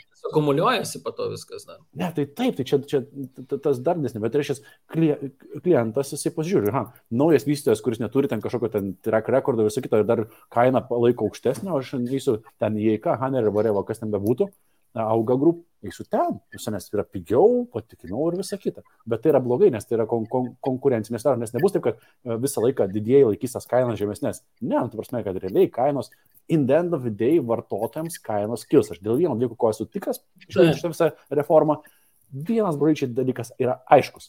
Kainos kils ir Lietuvoje kainos kils netruputėlį. Jeigu priims, kainos kils drastiškai. Visko kainos kils drastiškai. Įdomų atsakymą esat girdėję vyriausybės, ką jie padarė dėl to, kad infliacija mažintų? Nušviesk mus. Enlightenas. Aš irgi negirdėjau tiesiog. Ai, nėra. Amerikoje tai babkių bent jau atspausina. Nes kas iš to, kad atspausina? Gerai, judam prie kitos temos, Hebra, mes čia turim pradėti. GPM naikinimas, gyvybės draudimai ir trečiai pakopai. Kokie jūsų nuomonė? Kadangi einam prie tokios investicinės temos, aš noriu trumpai apie Freedom 24 dar priminti, ačiū sponsoriui, ir trumpą akciją. Freedom 24 iki balandžio 17 turi akciją šaunę, kur jeigu netgi turite paskyrą, įsinat 2000 eurų ir gaunat vėlgi, įvedat koduką Easter 2023, ten prie savo paskyros kompiuterėje mačiau, kad yra, įsivedate ir gaunat vieną akciją iki $700 vertės. Tai tie, kas neturit paskyros, tie apačioje yra nuoroda, pasinaudokit, tie, kas turite, tiesiog galite papildyti dar visą šią savaitę savo paskyrą ir 2000 eurų arba daugiau ir iš tikrųjų turėti dar papildomą vieną akciją savo portfelį. Tai va, tai ačiū jiems ir tada galim judėti prie tos GPM lengvatos, nes čia aš irgi turiu savo nuomonę. Mes visi šališki esam šitą. Tai šauk. Aš tai laikau save objektyviu. Visi dirba toj pačioj srity, kur lengvata padeda parduoti tiek kaupimą įgyvės draudimą, tiek investicinį GD, tiek trečios pakopos pensijų fondą. Aš šitos srity esu jau nuo 2005 metų, tiek kaip laisvai samdomas, kaip verslininkas. Tai kažkada ta lengvata buvo 33% ir už kompiuterius, atsimenu tokius dalykus, kas vyresni, už kompiuterius gražindavo, už mokslą. Taip, aš pats pasinaudau. Aš manau, kad jį jau logiškai žiūrint galėjo būti panaikinta seniau. Aš bent jau manau, kad aš už tai, kad nebūtų buvus panaikinta anksčiau. Trumpai tariant, taip. Aš manau, kad kuri lengvata galėtų likti, tai yra švietimui. Nes ją, manau, kad panaikino, tai nėra ten ypatingai kažkoks geras sprendimas. Manau, kad švietimas yra visgi svarbi sritis ir taip galėtų padidinti krepšelį švietimui ir tą krepšelį lengvatų būtų logiška buvo išplėsti. Tai reiškia, kad tai nepimtų aukštą mokslą, bet ir, tarkim, jeigu tėvai nusprendžia tą pačią vidurinę mokyklą leisti kažkokią tai privačią ar pusiau privačią, tai reiškia, kad tai tas krepšelis ten galėtų nukeliauti ir taip mes galėtum turėti efektyvesnę švietimo sistemą. Nes mano galva, būtent švietimo sistema yra raktas į geresnę valstybę, į geresnius politikus, geresnius sprendimus, iš viso geresnę, efektyvesnę viską. Tai vat, kur lengvatą nereikėjo panaikinti yra švietimas, kur galim buvo ten panaikinti tikrai investavimas, manau, ateina kartu po švietimo. Tai jeigu yra švietimas. Metais su ta reforma iš tikrųjų galėjo ir nukilinti, buvo geras momentas. Pakankamai neblogas. Tai mano požiūris toks, kad čia realiai ta lengvata aišku faina. Vienas dalykas, ką reikėtų palikti, ilgalaikio kaupimo produktams visiems turiuomenį. Tai reiškia, kad nereikėtų sumokėti 15% GPM nuo uždirbto pelno. Tai yra, tas turėtų likti. Nes vėlgi žmonės, jeigu tada suinteresuotumas ateina kaupti savo senatvį, turėti turtingesnę senatvę, gyvenimo trukmė ilgėja ir tas yra vėl svarbu leisti žmonėms savarankiškai susikaupti, tai yra padaryti bent jau tokią lengvatą. Tai trumpai mano požiūris toksai būtų. Aš tai gan priešiškai, taip sakant.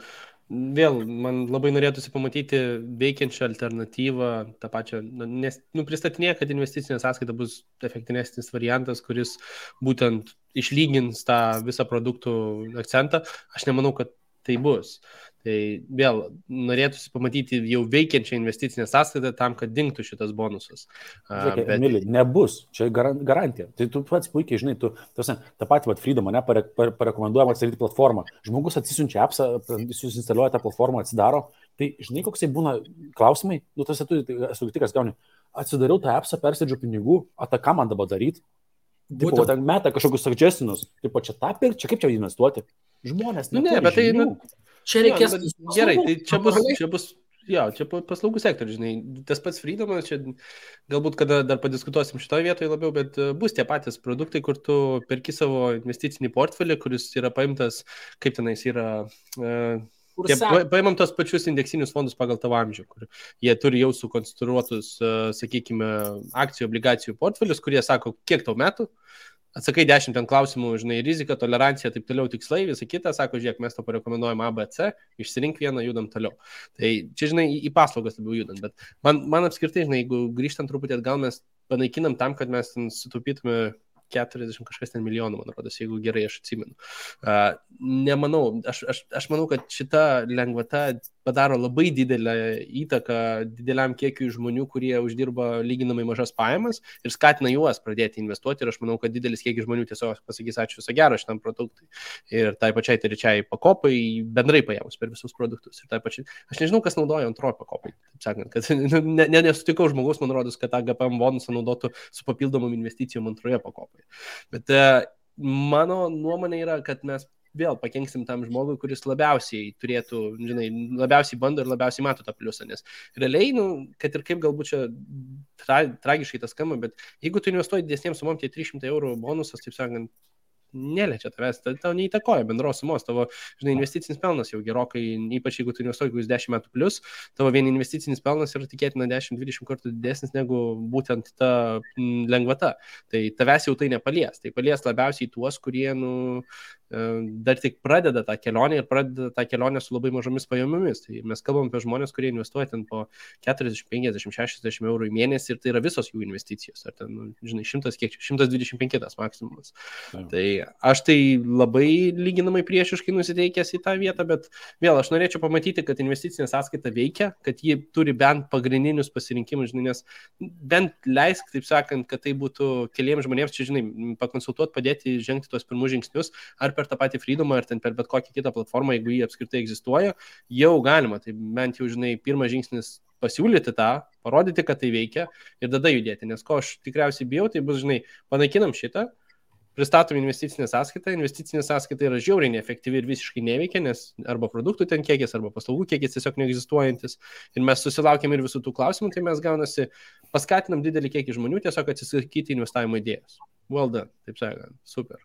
Bet žinok, tai tu pasakėjai labai ikonišką, Nes grinai tą patį ūkininkų tenais asociacijos kažkoks tai ar pirmininkas. Bet žiūrėk, čia labai panašu, nes jo irgi toks yra argumentas, kad tipo, davai mes sugriaunam, o po to žiūrim, kaip čia pavyks. Ne? Bet galbūt prieš tai reikėtų kažką pastatyti ir tada nugriauti likučius, kad būtų lengva shiftinti. Pavyzdžiui, įsivaizduok, jeigu tu esi ūkininkas, dirbantis pagal dalę veiklą. Tiesiog ūkininkai dirba pagal dalę veiklą. Ne? Tai mano argumentas ir yra, pirmiausia, pastatyti. Tai reiškia, pirmiausia, pastatome investicinę sąskaitą.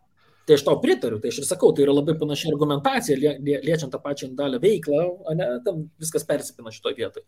Kur, žinai, sako, ūkininkas ten turi traktorių, žemės, žinai, kažkokį ten tvartą ir taip toliau. Tai gerai, jam nebeapsimoka, jis skaičiuoja ten dirbti ant dalios veiklos, jam reikia eiti ant UAB arba ant žemės ūkio įmonės kažkokios. Tai kaip reikia shiftinti, kaip reikia viską perleisti įmonėje, žinai, tai reikia sukurti aparatą, kad būtų lengva shiftinti ir po to nukilinti šitą vietą. Lygiai taip pat, ką ir tu sakai, kad pirmą reikėtų sukurti investicinę sąskaitą, po to kilinti. Dėl šito aš labai tau pritariu, bet aš paimsiu kitą oponuojančią poziciją. Matai, mes čia kartais užsiburbuliuojam savo burbulę, žinai, ir mes galvom, aha, mes čia konsultuojame, mes čia tam turim savo vertybės, mes žinom, ką klientams duodam ir taip toliau. Bet aš manau, kad pakankamai yra didelė problema ta, kad didžioji dalis konsultantų, kurie gauna pakankamai gerą komisinį už gyvybės draudimo pardavimus ar ten pensinių fondų pardavimus, jie pardavinėja lengvato, ne patį produktą, tada žmonės nusiperka, nesupranta, ką nusiperka vien tik tai dėl lengvatos, tai jie perka lengvato, ne produktą. Bet tai tu čia reguliavimo rinkos klausimas, aš nemanau, kad tai yra bonuso klausimas. Tai vis tiek finansų rinka yra reguliuojama rinka, čia, žinai, į konsultanto pusę mes galim pratęsti dar valandos pokalbį. Aš pabaigsiu, žinai, kaip aš manau. Tai aš manau, kad šitoj vietai tiesiog prasifiltruos. Didžioji dalis tų, kurie pardavinėjo lengvatas, tų konsultantų, jų nebeliks. Liks brandesni konsultantai su aiškesniam vertybėm, su ten aiškesniam naudom, ką sugeba suteikti savo klientams. Ir man atrodo, tiesiog natūraliai rinka prasigrynins. Tai aš irgi labiau už tai, kad panaikintų. Nes, nežinau, tavo argumentai yra okei, aš negaliu jiems prieštarauti, mėly, bet, nereikia, mano akimis, jau nebereikia. Jau yra pakankamai rinkai. Tai žinai, galbūt būtų tvarus sprendimas, bet jeigu šito vietą Emilio nuomonė tikrai racionali, manau, kad tai nėra tvarus sprendimas, kad mes vieną nukilinam iš karto, kitą duodam. Tai jeigu sakytų, okei, hebra, žiūrėkit, mes dar turim apibrėžtą terminą, tai reiškia, kad duokite aiškumą. Vat ko trūksta iš tikrųjų, tai aiškumo, ne, kad hebra, žiūrėkit, dar 5 metus galios, ar ten, nežinau, 7, whatever, kiek ten begalios ta lengvata, dar galios ta lengvata. Na, bet žiūrėkit, šalia jau pradeda veikti investicinė sąskaita. Ir tiesiog darykit empirinį tyrimą, normalų, tai reiškia, pažiūrėkit, kiek žmonių ateis į investicinę sąskaitą, kiek iš tikrųjų matys tenais vertę ir ten matematiškai gausis kažkas tai. Nes dabar, iš tikrųjų, jeigu, tarkim, naujakui patvirtins tą investicinę sąskaitą, tai to aiškumo ten totaliai nerasta. Nei ten kaip registruos, nei kaip pardavinės, tikrai, ten balaganas. Ir jau panaikinti esamą aiškų dalyką, tikrai, kad neatrodo geras sprendimas. Aš šito vietoj pritarsiu Emiliui. Ar bendrai ta lengvata turėtų egzistuoti long term? Tai mano nuomonė, kaip ir sakiau, kad greičiausiai ne. Jau lyg ir ateinam prie to, kad žmonės protingėja ir tas investavimas ant bangos, tikiu, kad ten nukeliausim tą šviesų rytoj.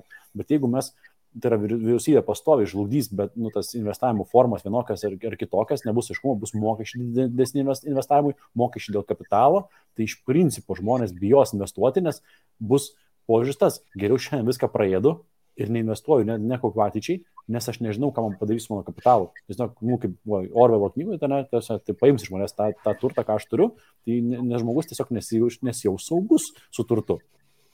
Nes naratyvas ne visam pasaulyje, praktiškai gal ir visam, tai yra tax the rich.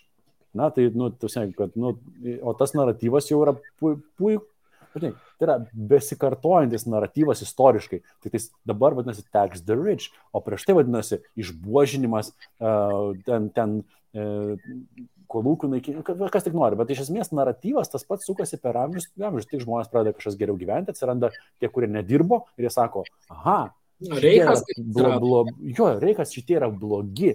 Ne dėl to, kad jie dirba ir uždirbo, ne, jie yra blogi, nes jie dėl savo kokios tai funkcijos, ar tai jie žydai, ar ten dar kažkas, dėl to jie to kapitalo turi daugiau, ne dėl to, kad jie dirbo, ne, dėl to, kad jie ten kažką gavo iš aukščiau, iš whatever ko, tai reikia juos išbuožinti. Ne? Tai tas naratyvas, jis yra amžinas naratyvas, amžinas.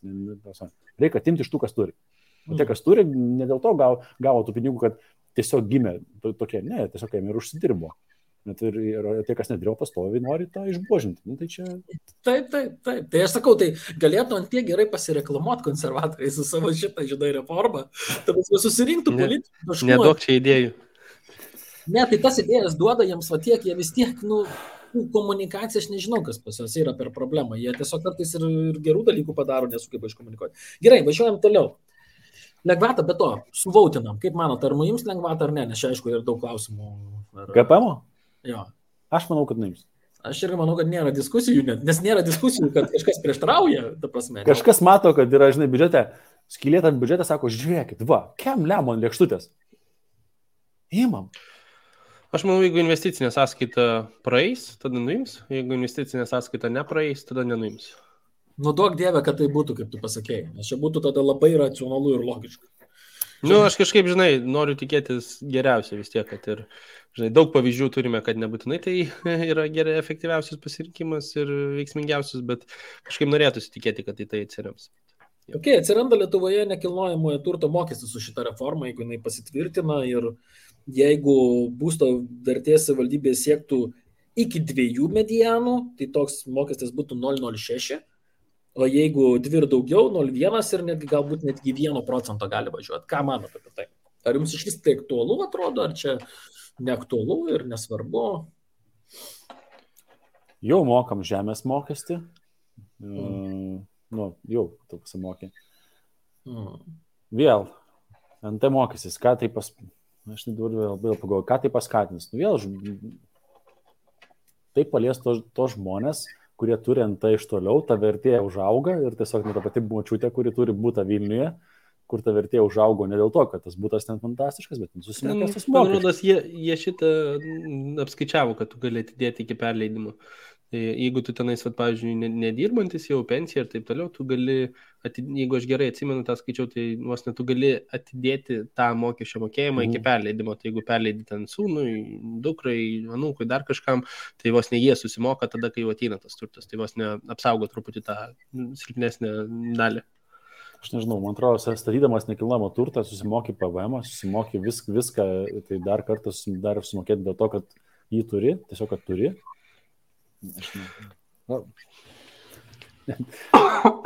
Bet aš kažkaip tai skaičiavau, kad jisai tikrai nėra didelis. Tikriausiai mažiausias iš visų tų, kas yra siūlymų, tikriausiai mažiausias, tokia blogybė, kur tu pasakysi, tebūnie gerai, jeigu čia savivaldybė surinks daugiau mokesčių, galbūt kažkokie takeliai bus padaryti, gal... Dar aš... Trūksta, ką padarysim už tai. Mes, pakelkit man tą mokestį, gerai. Bet, davai, šaligatvį, apšvietimą, kažką padarykit, žinai, išasfaltuosim gatvės. Ten vaikų žaidimų aikštelės įrengsim, tai leis mums tiek pagerinti infrastruktūrą, nes dabar komunikacija ir teisybė yra ta, mes renkam daugiau mokesčių, nes biudžetas skylėtas yra. Kodėl biudžetas yra skylėtas? Nes yra biurokratija didelė, yra visiškai supūvusi sistema, yra daugiau darbuotojų valstybinė papratė negu reikia ir tiesiog mums reikia daugiau babkių, nes mes nemokam elgtis su pinigais. Valdo šalį politikai ir aišku negali verslininkai valdyti šalies, nes viskas per daug pragmatiška būtų, bet šalį valdo politikai, kurie galbūt neturi galimybės pasamdyti aukšto rango patarėjų, kurie padėtų sureguliuoti tos aparatus. Ir mes jau šnekėjome apie tai ir vadovaujančiose pareigose, ar ten ligoninės direktorius, ar ten, nežinau, teisėjas, dar kažkaip per mažai gauna, to prasme.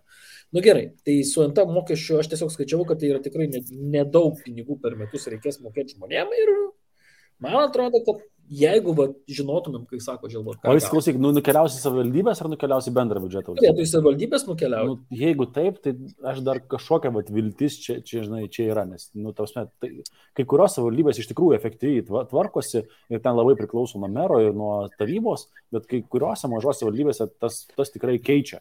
Ir jie skatintų, kad atvarytų. Tai nebuvo, kad savivaldybė papildomai gali rinktis, ar tenais 0,1 iki 1. Nes aš tai... gali rinktis. Tai gali rinktis ar apmokestinti 0,1% ar 1%. Nes jeigu apmokestinti 1%, tai tu staiga nuo bendro sumos, tu visai nemaža suma sukasi. Įsivaizduok pas tave ten 300 tūkstančiai, tarkim. Čia yra daug. Tai man tai atrodo, žinai, labai tas, vėl tikėtina, kad didžioji dalis jų pradės nuo to paties 0,1, bet, vėl, gal, nežinau, manęs šiuo metu iš tiesų per daug neliečia, tai aš per daug nenagrinėjau, tai galbūt Palauk, story, matom, kad vaikščiai žibutės stebėjai, kur namas stovės. Ja, nu tai čia greit palies, bet pagal vidutinės kainas Vilnius, tai man atrodo, man dar ramu. Gerai, prabangus automobiliai, dar turim porą tokių nedidelių temų, prabangus automobiliai, ir jeigu virš 75 000 eurų perki automobilį, tai tada leidžiama skaitinimo tik tai 75% keliauja. Įmonėms čia, įmonėms. Įmonėms, būtent, kaip įmonėms. Ką jūs manote, šiaip bendrai paėmus? Aš tai už.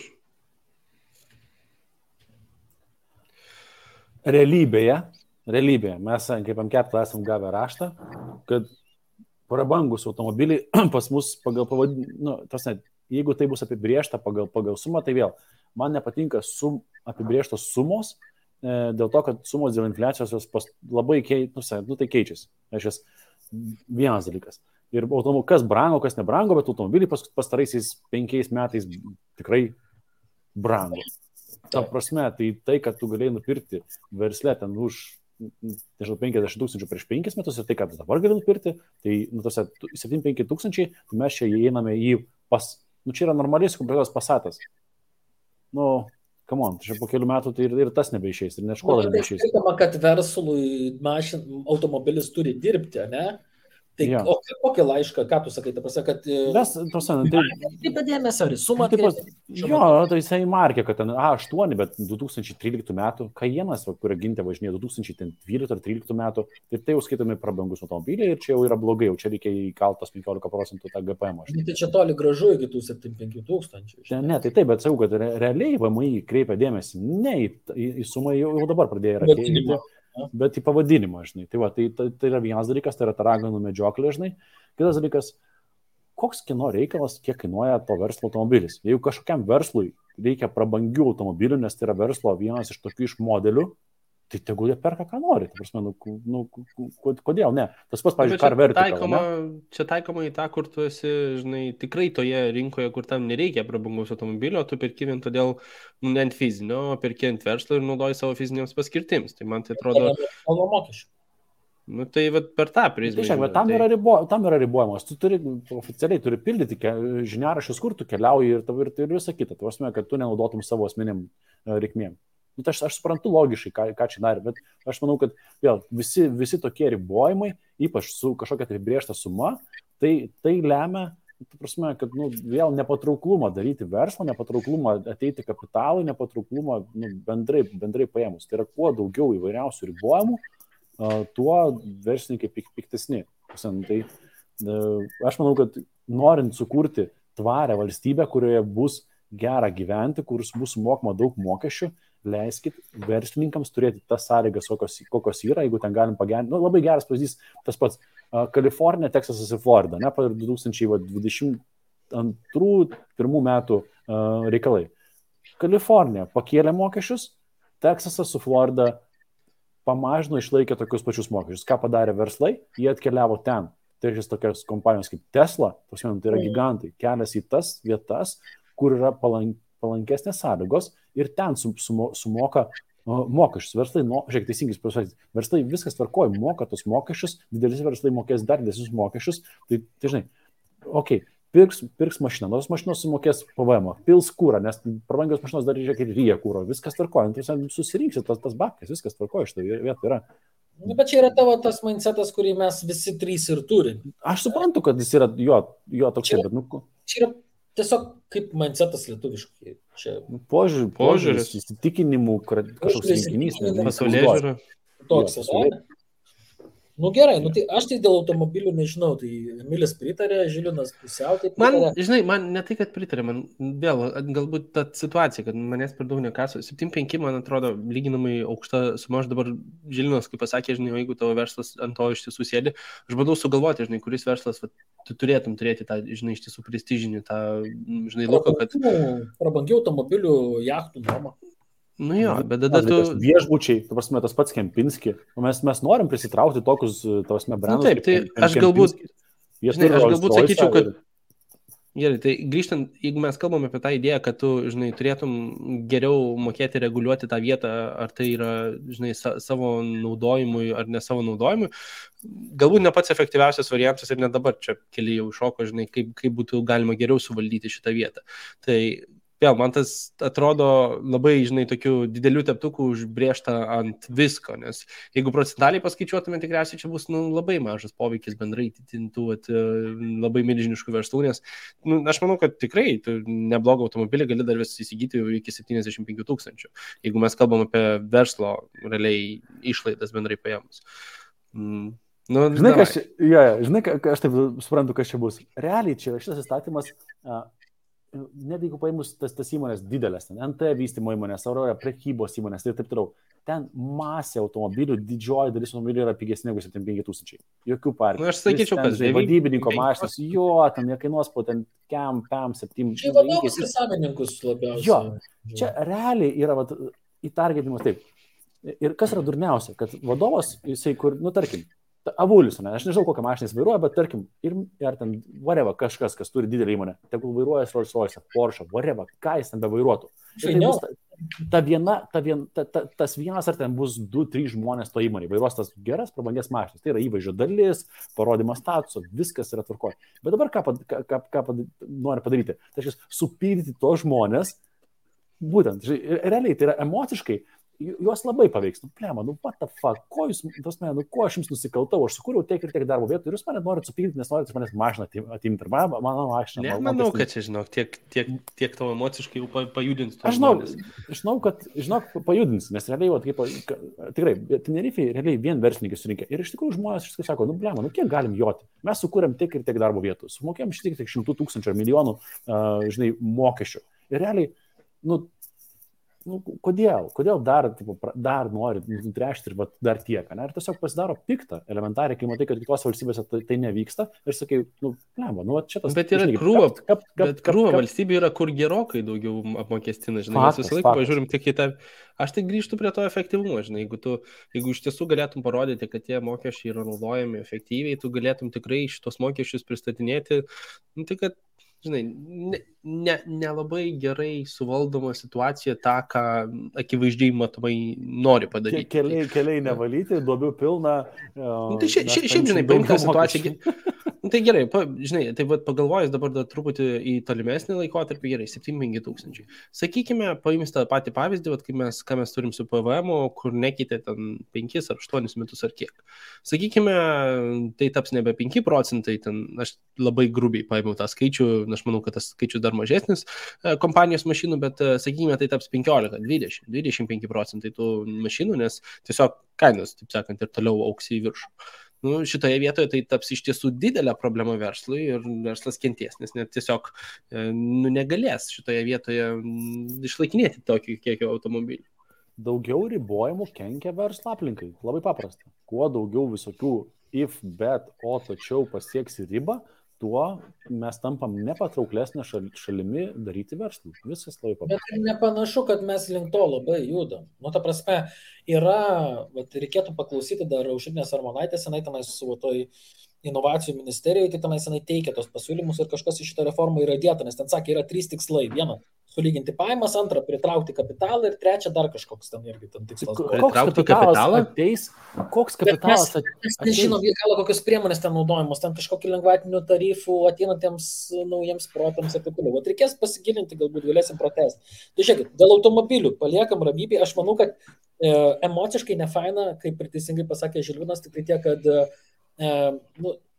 įleidžiamus atskaitimus 7-5 procentus vertės bus galima įtraukti tiek kūro sąnaudų, tiek remonto sąnaudų ir taip toliau. Tai aš tik 25 procentų neatskaitimai. Taigi kaip labiau emocinis. Tebūnie, bet sakau, kad visi tie, vienas dalykas, apsunkins, žinai, buhalteriją, tai reikia pažiūrėti, kad tiesiog dar papildomų darbų buhalteriai, tiesiog papildomos valakytos ir visa tai tiesiog nėra patrauklų, žinai. Aš tai žinok irgi, Žilvinai, labiau būčiau už, man tai toks protestantiškas verslo požiūrį, žinai, kad tenais nekišti savo, žinai, ten Ferrarių su BBD numeriais visiems į akis ir nedaryti klipų, žinai.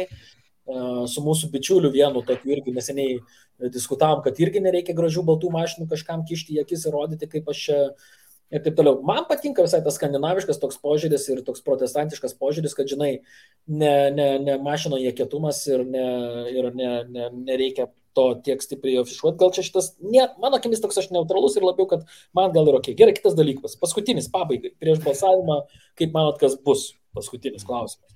Tai nei vienos PVM lengvatos nenumė. Mes šiuo metu turime 9 procentų PVM lengvatas šildymui, knygoms, apgyvenimo paslaugoms, keleivių vežimo paslaugoms, meno ir kultūros renginiams ir vaistams. Turim 9 procentų šitą PVM tarifą. O neįgaliųjų technikai, laikraščiams ir žurnalams, vaistams, neįgaliųjų technikai bei laikraščiams ir žurnalams turim 5 procentų PVM. Bet iš čia... Laikraščiams ir žurnalams tai iš vis nuimti viską. Bet mes galėtume iš čia surinkti. Įdomi tokia diskusija, ką jūs pasakysit, man įdomu, kad mes čia uždedam mokesčius, čia uždedam. Čia turim lengvatų, iš kurių tikrai, čia ne milijonai, 100 milijonų galėtų pareiti valstybės biudžetą.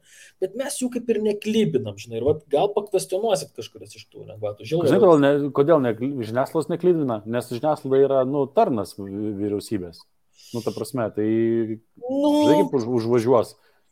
Kaip sakys, turėtų būti 4-oji valdžia ar 2-oji valdžia, kaip ten sakė. Bet dabar pats supranti, kad dabar žiniasklaida yra nebe taip. Pažiūrėk, tas pats LRT vienas, aš nepamenu, pavardės žurnalistas pakritikavo politiką ir jam ten pizdės, ten vos nebe darbo, aš nepamenu, kas ten vyko, bet ten buvo ten skandalas.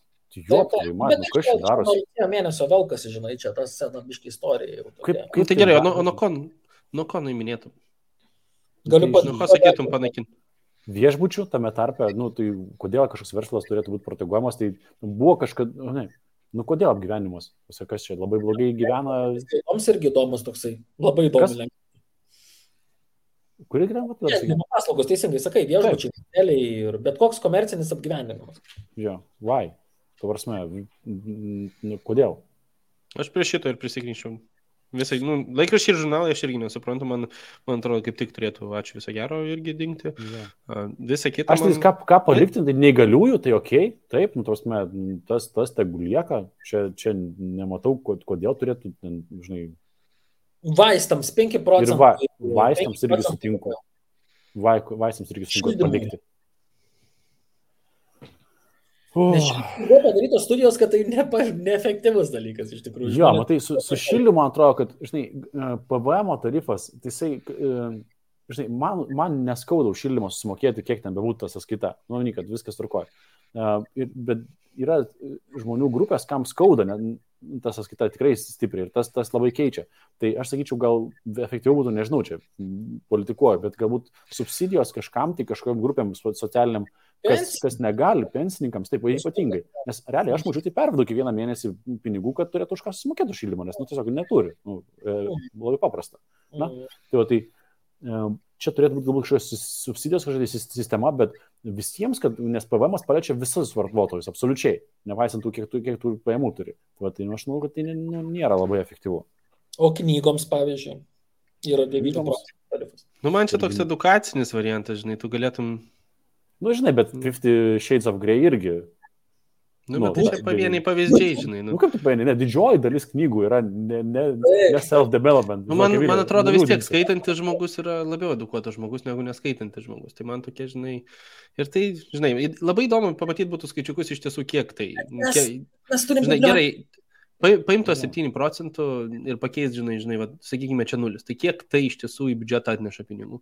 Nes labai taip, žinai, sunku įvertinti. Ta pati šildymo geras pavyzdys, žinai, kai kuriems iš tiesų keleivių vežimo irgi atrodo. Kai kuriems tai gali būti labai skausminga ir kai kuriems ar bus darbo vieta ar nebus darbo vieta, čia bus irgi klausimas. Bet esmė, žiūrėk, myli, vežimai yra taip, jeigu tu negalus 8 procentų, pensininkams, man atrodo, 5 procentų. Tai čia ne PVM esmė. Tai jau veikiant yra sistema, kad neįgalų žmonės ir pensininkai jie turi lengvatas ir moksleiviai taip pat. Ne, aš labiau taikau mažiau uždirbančius pajamų žmonės. Tai nebūtinai su kažkokiam. Tiesiog, sakykime, paimkant to paties minimumo. Kiek jiems tai paveikia, kiek mums tai paveikia tą sąskaitą. Tai, nežinau, man tai, žinai, labai klausimas, kiek tai iš tiesų staupo. kiek tai iš tiesų pinigų, žinai, atneštų atgal į biudžetą ir kiek tai yra iš tiesų efektyvus ar ne. Aš niekaip nesuprantu, kodėl apgyvendinimo paslaugos turi ir nelabai suprantu, kodėl laikraščiai žurnalai turi. Tai man šitie du tikriausiai tie, kurie aš prisiknyščiau iš karto, bet tas geras Žilvino pastebėjimas apie žiniasklaidos tiesiog tą galę, žinai, ir ką tai turi. Visa kita man, žinai, norėtųsi skaičių, kad sakytum, ar iš tiesų taip ar ne, nes jeigu čia, žinai, tu turi tas labai minimalias sumas, nu, tai paimk meno ir kultūros renginiams, tai, žinai, skatina, bendrai kultūrą skatina, žinai, tai ar jie iš tiesų ten yra pelningi, nu, labai milžiniškai, kaip paėmus kitus verslus, žinai, lyginant, tai vat, tą medianą, nu, tikrai ne, tai, žinai, ar juos tai labai daug paveiktų, ar valstybė turėtų prisidėti prie kultūros, tai, žinai, čia irgi judame per tą prizmę. Pirkdamas bilietą sumokėsi 3, ar tu sumokėsi 3? Na tai gerai, žinai, bet paim kažkuriuos tai gali paveikti. Mes labai greitai atsirėmėm į žmonės, kad kai kuriems, žinai, gal ir mes būsim kažkokioje situacijoje, kad tai paveiktų, žinai, šitoje vietoje. Ten paim, žinai, užsakinėsi kokį nors vakarėlį visą įmonėje už, žinai, 500 000, pridėk tos kelis procentus. Pasižiūrėsim, kokia ta suma gaunasi. Nu, tai čia tavo, žinai, biudžetas būtų visiškai kitoks tada iš verslo. Tai vėl, žinai, tas sumas padidink gerokai daugiau ir tai staiga paveikia kiekvieną. Tai aš, žinai, galbūt taip aklai negalėčiau sakyti tas ir tas, bet aš sakau, prie tų dviejų nematau kodėl. Visos kitos pas mane yra ant klaustuko ir labai būtų įdomu, žinai, kokie tie pliusai iš tiesų ateina. Per šildymą tai tikrai tenais yra milžiniškai nesurenka, ten milijonais yra nesurenkama, ten labai daug. Būtent šildymo čia turbūt yra didžiausias. Nu tai gerai, tai pabaigai, hebra, mes vis tiek jau čia 1,5 valandos turbūt ir turėtumėm skirstytis, nes nežiūrės, net patokai 2 valandos bus. Eik, tu žinau, hebra, pavyzdžiui. Aš tai labai mėgstu. Aš tai, pavyzdžiui, Joe Roganą po tas 3 valandas susileidžiu. Ne, 3 valandas, aš klausau, man tik tai duok gilyn kažkiek lysko, ne tik paviršių. Tai gerai, tai kokios jūsų prognozės? Galėsim pasižiūrėti Liepos 1. Pala, dividendų nejudinam? Tai ir pajudinsim kitą kartą. Ne, tai mes čia turėjom apie AI ir apie darbo rinkos. Ne, tos lengvatos, kurio dividendus paveikia dėl papildomų 7%. Ai. Tai mes išnekėjom, kad viskas susisumuoja pajamos ir jeigu viršė 60 VDU, tai tau dar prideda 5%, o jeigu viršė 120 VDU visos tavo pajamos, kas yra, šiam VDU yra apie 100 000 pajamų, jeigu žiūrėsi. Gerai, aš maniau, kad šitą assumption aš pajudinčiau, bet gerai, jeigu visi suprato, tai judam prie labai gerai, iš tikrųjų labai gerai Marius Dubnikovas tam parašė, kad dividendai, jeigu anksčiau būdavo sumokė 15%, UABO dividendai 15% pelno mokestį plus 15% GPM išsimokėdamas, kas yra 30% jų kaina, tai dabar bus 15 pelno mokestis kaip išlieka, plus 20 GPM. 20, nežada iki 20 dabar GPM padidinti. Ir tada plus 5 arba plus 7 priklausomai nuo to, ar 60 VDU ar 120 VDU. Taip. Nu tai ir vėl, čia. Jeigu 200 divų gauni, tai 15% pelnas ir 27 GPM. Tai iš viso gaunasi kiek? Kiam 2? Ja. Tai, nu ir vėl, ko mes, žinai, strateginis Lietuvos tikslas prisitraukti kapitalą į Lietuvą ir tas sako, mes, žinok, ateik su savo kapitalu, mes iš jo paimsim pusę. Nu, tai aišku, ateik. Tikrai, norinčio ateik, bus krūvos. Tai, kaip Kiprė atsidaryti MB ar UAB? Nesudėtinga iš tikrųjų. Aš jau kalbėjau. Seniau padėsi. Palauk, kam Kiprė reikia remti Ukrainą? Tai davai keliam, matyt, pasileido Digital Nomad Citizenship programą Ukrainą 5%. Ukraina, jo, 5%. Gauni Digital Citizenship, Digital tą Nomad statusą, 5% nuo pajamų ir tu laisvas. Nu, bet man tai man labai patinka tas, žinai, one paper tax system, kur yra štai procentas. Ir viskas. Man tai atrodo, man labai atrodo. O kodėl neparemus Ukrainos? Ta prasme, ką man Lietuva sako, klausyk, brolyti, tu čia taip toks esi nefainas žmogus, mes to dar pistėsi mokesčius. Ukraina sako, žiūrėkit, va, mes jums ateikit pas mus gerai, net jeigu ir 5 metam. Tausia, nu, okei. Why not? Nes Estijoje turime labai aiškius tarifus. Yra 20% pelno ir 20% GP. Viskas. Ir neapmokestinamas reinvestuojamas. Reinvestavimas. Taip, kas yra nuostabu. Kas yra nuostabu. Taip. Tai vėl. Lietuva, žinai, žiūrint į bendrą Lietuvos, šitą situaciją. Mes neturim kažkokios tai pramonės, mes neturim kažkokių tai iškasenų. Realiai, pramonė sudėgi, pas mus... Turim pramonę mes. Šiaip ar 19% BVP mūsų sudaro pramonė. Tai mes gerai, mūsų šalyje, bet žiūrint Europos mastu, tai mes, realiai, blogai pas mus. Bet BVP procentą, kai žiūri, tai mes pramoninė valstybė. Jo, bet mes tiek maža valstybė, kad tai nėra česna taip žiūrėti, žinai. Bet tai, žinai, jeigu dėl mažumo, tai beveik viskas pas mus su Europą lyginant, nes per mažai, žinai, lyginti su Europą. Okay.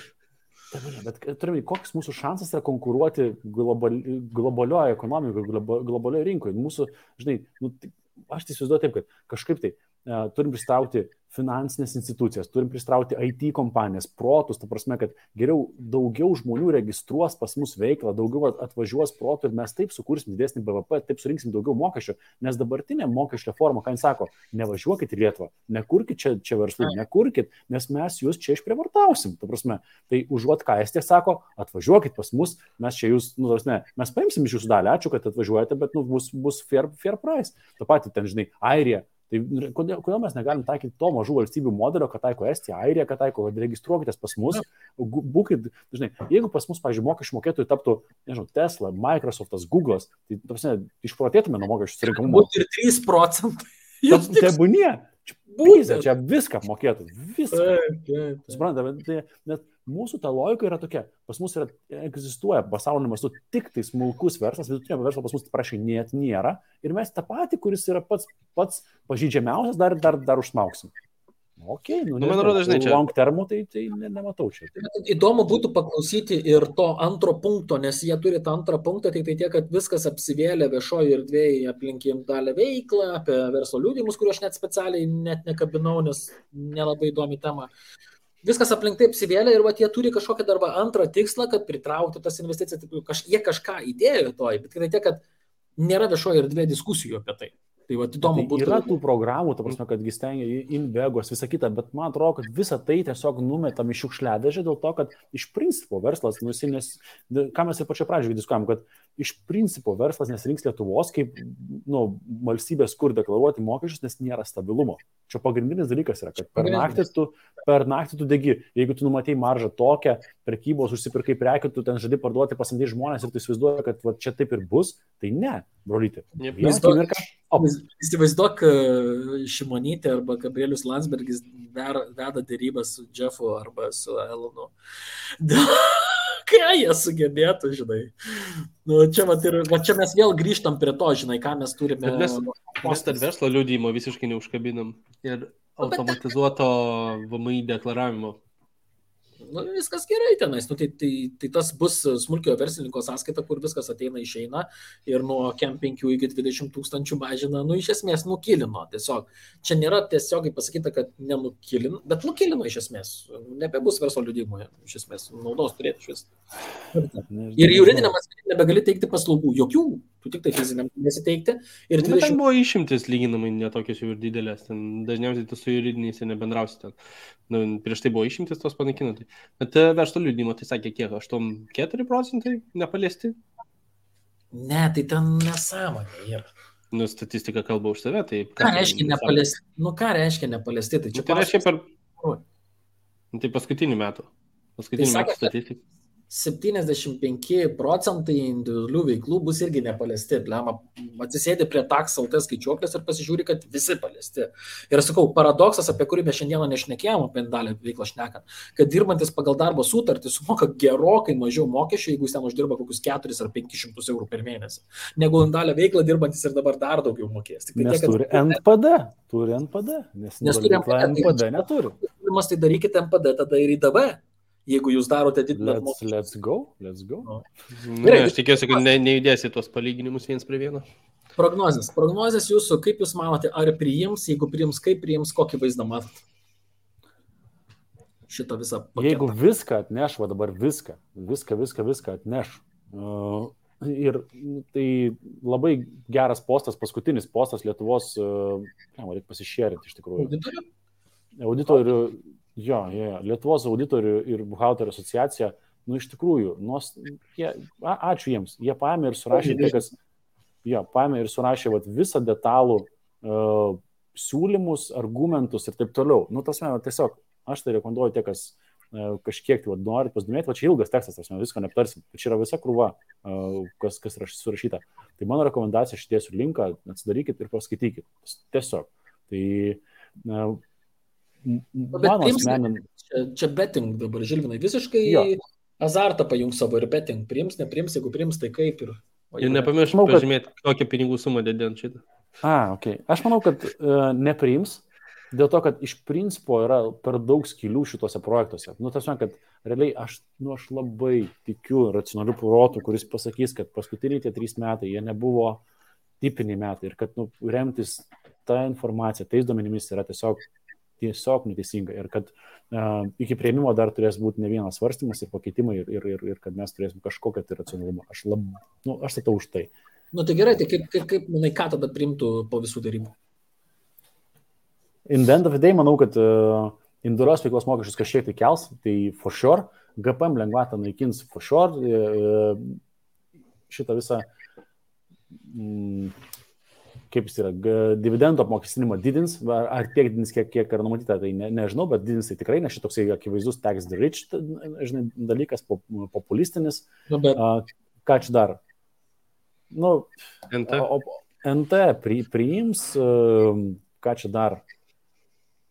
Investicinė sąskaita irgi greičiausiai, kad priims, bet tikriausiai vienas tokių labiausiai, kad tai yra, ką manai tikrai, ko nepriims, nes manos labai visi priims. Iš tikrųjų, tai dabar galvoju. Optional, ne, tai bus optional pasirinkimai turbūt. Gal bankų tą mokestį mažiausiai jisai toks atrodo, kad kas nepriims. Mokestį priims, tai blemba, aš eisiu šiaip nesu fanas, bet su Mačiuliu eisiu kartu protestuoti prieš jos, nes čia tai jau būtų nesąmonė. Bet aš manau, kad viską kažkiek, mano toks požiūris, kad viską kažkiek priims, tas, kad visa bendrai, kad visose srityse kažką pakels, kažką padidins, ta prasme, kad apsunkins sąlygas, bendrai paėmus. Ir čia vėl mano liūdnos nuojas, bet aš manau, kad pagrindinė bėda, kaip to išvengti, yra tai, kad pinigus valdo, tu nekontroliuoji savo pinigų, realiai, kad tie pinigai yra... Tai čia kita... Jo, turtingi žmonės yra blogi žmonės, nes jos reikia daugiau apmokestinti, žinai. Bet dabar ir matai, biednus apmokestinti, dabar visus apmokestinti daugiau, nes... Bet mums nereikia turtingų žmonių, nes, ta prasme, mes kaip tik nenorim, kad jų būtų. Ta prasme, mes taip įdedam biškutį į maistą, žinai, kad jie praretėtų šiek tiek. Ir čia tas procesas puikiai prašytas toj knygoje Ayn Rand Atlas Shrugged, yra tai, kad realiai tai yra long term, tai yra griaunantis procesas. Iš esmės, kai verslininkai nustos, nes ant ko laikosi visa bet kokios valstybės pasaulio ekonomika. Tai reiškia, Lietuvoje dirbančių ne privačiam sektoriui, tai yra ne valstybės sektoriuje yra neviršė 700 000. Tai reiškia, tie 700 000 išlaiko visą Lietuvą. Tai reiškia, nes tie, kas dirba valstybės sektoriui, akivaizdu, kad jie dirba iš tų, kas dirbančiųjų mokesčių. Tai tie 700 000 turi išlaikyti ir pensininkus, ir savo vaikus, ką jie augina, ir valstybinį sektorių, ir visą kitą. Ir visą padidinti mokesčių tiesiog sumažins dar labiau tą kiekį verslių žmonių ir tiesiog visą tai ilgainiui ir lemia į kažkokią tai destrukciją, ta prasme, kad kai nustos verslininkai kurti darbo vietas, kai nustos kažką tai gaminti, visą tai baigsis kažkokio tai, nežinau, čia eilinį kartą karų kažkokio tai, tai revoliucija. Šiaip baisios, pasiekmes baisios. Bendrai pasaulis juda link baisių pasiekmių, dėja, bet tai. Amerikoje tai mes nesam tokie pesimistai, nes Amerikoje mes turim Teksasą, kuris dabar atsigauna ir ten viskas. Super, Florida, Teksasas, tai iš tikrųjų laimė, aš manau, kad DeSantis ten, wow, winning at a big time. Ten migruoja. Gerai, tai Emili, tavo prognozes pasisakykit, gerbiamasis. Aš manau, kad labai daug jų išskaidės, kad kaip bendro paketo nepriims ir su tam tikrais pokyčiais daug kas pravažiuos, bet aš nemanau, kad individuali veikla bus tiek daug apmokestinama, aš manau, kad gerokai mažins, kažkiek padidins, bet ten toks, manau, kad simbolinis, nes nematau, kaip gali tai viens prie vieno sulyginti ir nežinau, kiek nu, man jie nesilygina darbos, žinai, santykiai ir individuali veikla. Vėl gal ten, žinai, procentas 2 ir padidės, bet nemanau, kad tai bus ta, ką prognozijas metė. Ir aš manau, kad kapitalo tikrai nepriims to viso, kad tu, jeigu turi, nu, kad tavo skaičiuojasi mokesčiai ne iš vienos, bet iš visų sudėjus į vieną ir metam dada ten ar 5 procentai, ar 7 procentai per bendrą pusę. Tai aš manau, kad šitas irgi aš labai tikiuosi, kad jis nepraeis. Nu ir man investicinė sąskaita, nežinau, man per padrikai pristatyta, per greitai pristatyta, be tam tikro tikslumo, kad jį iš tiesų jau galėtų veikti. Tai man atrodo, čia bus persvarstymai, pergalvojimai, nes sulauks labai daug kritikos, kad žiūrėkit, štai jums 3 savaitės apsispręsti, ką jūs galvojate apie šitą dalyką. Tai, žinai, čia padiskutuoti žmonės net nespės. Tai aš manau, kad ir GPM tas bonusas į šitą įeina, kad čia dar bus, taip sakant, on hold until further discussion. Tai vėl gali būti, kad tai labai sužais, žinai, per ateinančius šitos per rinkimus, nes tai gali labai... Žinai, investavimo, jo, bet tai gali būti, žinai, tipo, tas politinis sprendimas labiau negu tas, tai neįsivaizduoju, į kurią pusę čia labiau patems. Bet jo, man tokie, vėl, aš manau, kad labai juos išskaidys į visas pusės, o visą kitą aš nematau, kur ateis didžiausios tos opozicijos. Tai jo, į NT nematau, kad judėtų. Ja. Ar Manaitė nesugebėjo prastumti, kad žolę legalizuotų, tai su sąskaita investicinė. Šitam Seime neįmanoma, tiesiog. Pažiūrėkit, koks Seimas, tai neįmanoma, tai neprastums. Nu, aš tai taip galiu pradėti, kad 2020 metais konservatorių vyriausybės programai buvo vienas iš tikslų įrašytas, kad mes skatinsime lankščias smulkaus verslo formas. Ir tada ties 23-ais. Tokiu būdu. Change my mind. Tokiu būdu skatina. Tai čia toks kaip mini anekdotas, žinai. Bet aš kažkaip tai nebejoju dėl GPM naikinimo gyvybės draudimo ir 3 pakopai. Milis, tai labai tu racionalus žmogus, bet aš nemanau, kad čia bus nieko racionalaus. Nes tai apie tai tiesiog nėra diskusijų viešoje erdvėje. Nei viena politinė jėga neoponuoja. Tai kam tada jiems čia diskutuoti? Bet man rodos, oponuos, jeigu investicinė sąskaita neišsispręs. Nes neoponuoja, nes jie kaip pristatė, kad investicinė sąskaita išsprendžia problemą, kurią šiuo metu turime. Jeigu investicinė sąskaita neatsiranda kaip sprendimas, aš manau, kad čia atsiras. Bet, nu, pasižiūrim, žinai. Toliau, sakykime, dėl banko solidarumo mokesčio aš labai bijau, kad priims kažkokį tai mokestį. Bijau, kad taip nutiks, nes pažiūrėkime, mes dešinės neturime, mokestinės dešinės atstovaujančių mes neturime, mes turim centrą ir kairę, o dabartiniai konservatoriai vadinas, bet nifiga ne konservatoriai, tai nėra tame. Toliau, dėl nekilnojamo turto mokesčio aš bijau, kad gali, net nebijau, taip manau, kad gali ir nepriimti dėl to, kad liberalai labai prieš. Tai jie turi irgi nemažai ten svertų savo. Toliau dėl auto nesvarbu čia, ar uždės ar neuždės. Dėl bendro sumavimo kapitalo, tai aš manau, kad jie nesugebės pasiekti. Vieninteliai jų, nu kaip pasakyti, tokie kartu vėliava, kas gali nešti į socialdemokratai. Nu gal valstiečiai galėtų, bet jie iš principo nesutars su konservatoriais, iš principo ne. Sakys, nes jie tiesiog iš principo kaip katė ir šuo, žinai, tai net nesvarbu, kad sutampa tą patį maistą valgo, vis tiek pyksis. Tai, o liberalai, Laisvės partija, valstiečiai turbūt neprisidės, socialdemokratai nepersvers balsavime. Tam pačiam konservatorių partijai tai tikrai yra dar ir dešinysis flangas likęs ten biškė. Yra tų žmonių ten 5 kokie, žinai. Vis tiek tai yra balsai. Tai šito turbūt irgi nebus. Ir dėl dalios veiklos tai aš pritariu jums abiems. Kad turbūt taip, kaip jūs ir sakėte, turbūt su kažkokiam išlygom ir kažkiek adjustins. Dėl ko aš nesu prieš, pavyzdžiui, kad šiek tiek adjustintų. Aš manau, kad gerai. Jeigu biškė adjustintų. Bus ten arčiau, žinai, to, bet nereikia taip, kaip pasiūlyti. O tai pažiūrėsim, kas bus. Ir manau, kad rudenį mes neturėsime konservatorių vėl valdančiųjų.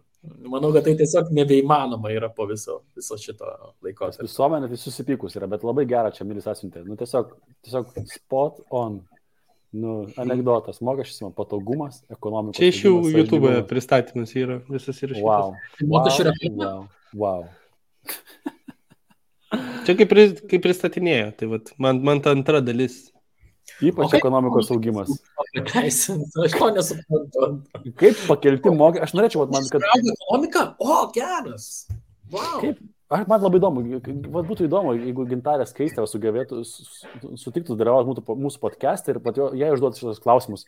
Kaip šie pakelti, kaip šie mokesčiai, kaip atsistokime į dabar individualaus veiklos vykdytoją. Neatsakė, per LRT buvo užklaustas. Kaip paskatins, kaip tas žmogus dabar jam padėjo mokesčiai ir jis iš tikrųjų jis atsikėlė ryte ir jaučia daugiau motivacijos. Šiandien aš darysiu daugiau, geriau, efektyviau, skatinsiu ekonomiką, nes galiu sumokėti daugiau mokesčių. Taip ir bus. Žiūrėjau, labai įtikinamai skambi. Kas rytą. Ir tada, kaip nubėga vienaragis, vaivorištis, visa kita. Atsikėliau ir paklausiu savęs, kaip dar galėčiau sumokėti mokesčių. Bet, žinai, jeigu tu iš tiesų būtum toj situacijai, kur valstybei sumokėti mokesčiai, tau iš tiesų atneštų tiek daug pliusų. Žinai, kai mes turim kelis pavyzdžius iš Skandinavų, man rodos. Tai čia būtų kita diskusija, bet dar toli. Glavo jūs fainai, visą žinokit, taip smagu pašnekėti po. Aš labai tikiuosi, kad ir kitiems šitas mūsų pasikalbėjimas patinka. Nes, jeigu politinė partija siūlins didinti atlyginimus vadovams, Seimo nariams ir vyriausybei, tai aš kažkaip manau, kad šiaip O tai Sinica, kaip ten ta partija vadinasi? Nacionalinis susivienimas, ką norėjau sakyti, labai daug turi būti žmonių, bet jų ekonominė politika, žinok, irgi ne kažką. Ne. Jo, jeigu šnekant apie mokesčius, tai jie tokie irgi biški socialistai, bet reikia žiūrėti, kol gryninsis ir išsigrynins, kas yra gerai su Sinica ir kaip lyderis vis tiek veidas. Tai jie deklaruoja, iki šiol deklaruoja nuosekliai ir daro tai, ką deklaruoja. Čia yra unikalu. Jo, unikalu ir dėl to, manau, jiems ir Vilniui pasisekė. Tai aš manau, kad ten nubirės konservatorių labai daug balsų ir Kasčiūnas vėliau po kurio laiko gal irgi pereis ten, kada ta partija sustiprės. Nes tiek šiandien. Supratau. Ačiū mūsų politikos apžvalgininkui Gediminui Kasiliauskui. Tikrai malonu, kad šitas yra. Gal net kokį politikos podcastą galėsim turėti, kur mes su Emiliu linksėsim galvą. O Gedimas pasakos, tai tikrai būtų labai... Įdomintis. Jeigu būtų artificial intelligence darbo vietų pakeitimą, aš būčiau būtent taip prisidėjęs. Ne. Manau, kad ten tai paliekam artificial intelligence ir visą kitą jau kitą temą. Manau, kad šią dieną mes tikrai puikiai pakalbėjom ir apžvelgiam tą mokesčių reformą tikrai detaliai. Man būtų žiauriai įdomu kažkokį pasodinčią politiką, kuris dalyvauja tame ir iš tikrųjų paklausinėt, kaip jie tą įsivaizduoja darant, bet čia tikriausiai tik mano gražiosios svajonėse. Tai va. Tai ką, ačiū vyrukai už jūsų laiką, ačiū klausytėm, kad klausėt ir iki pasimatymo kitose podcastuose. Iki, ate. Čiau.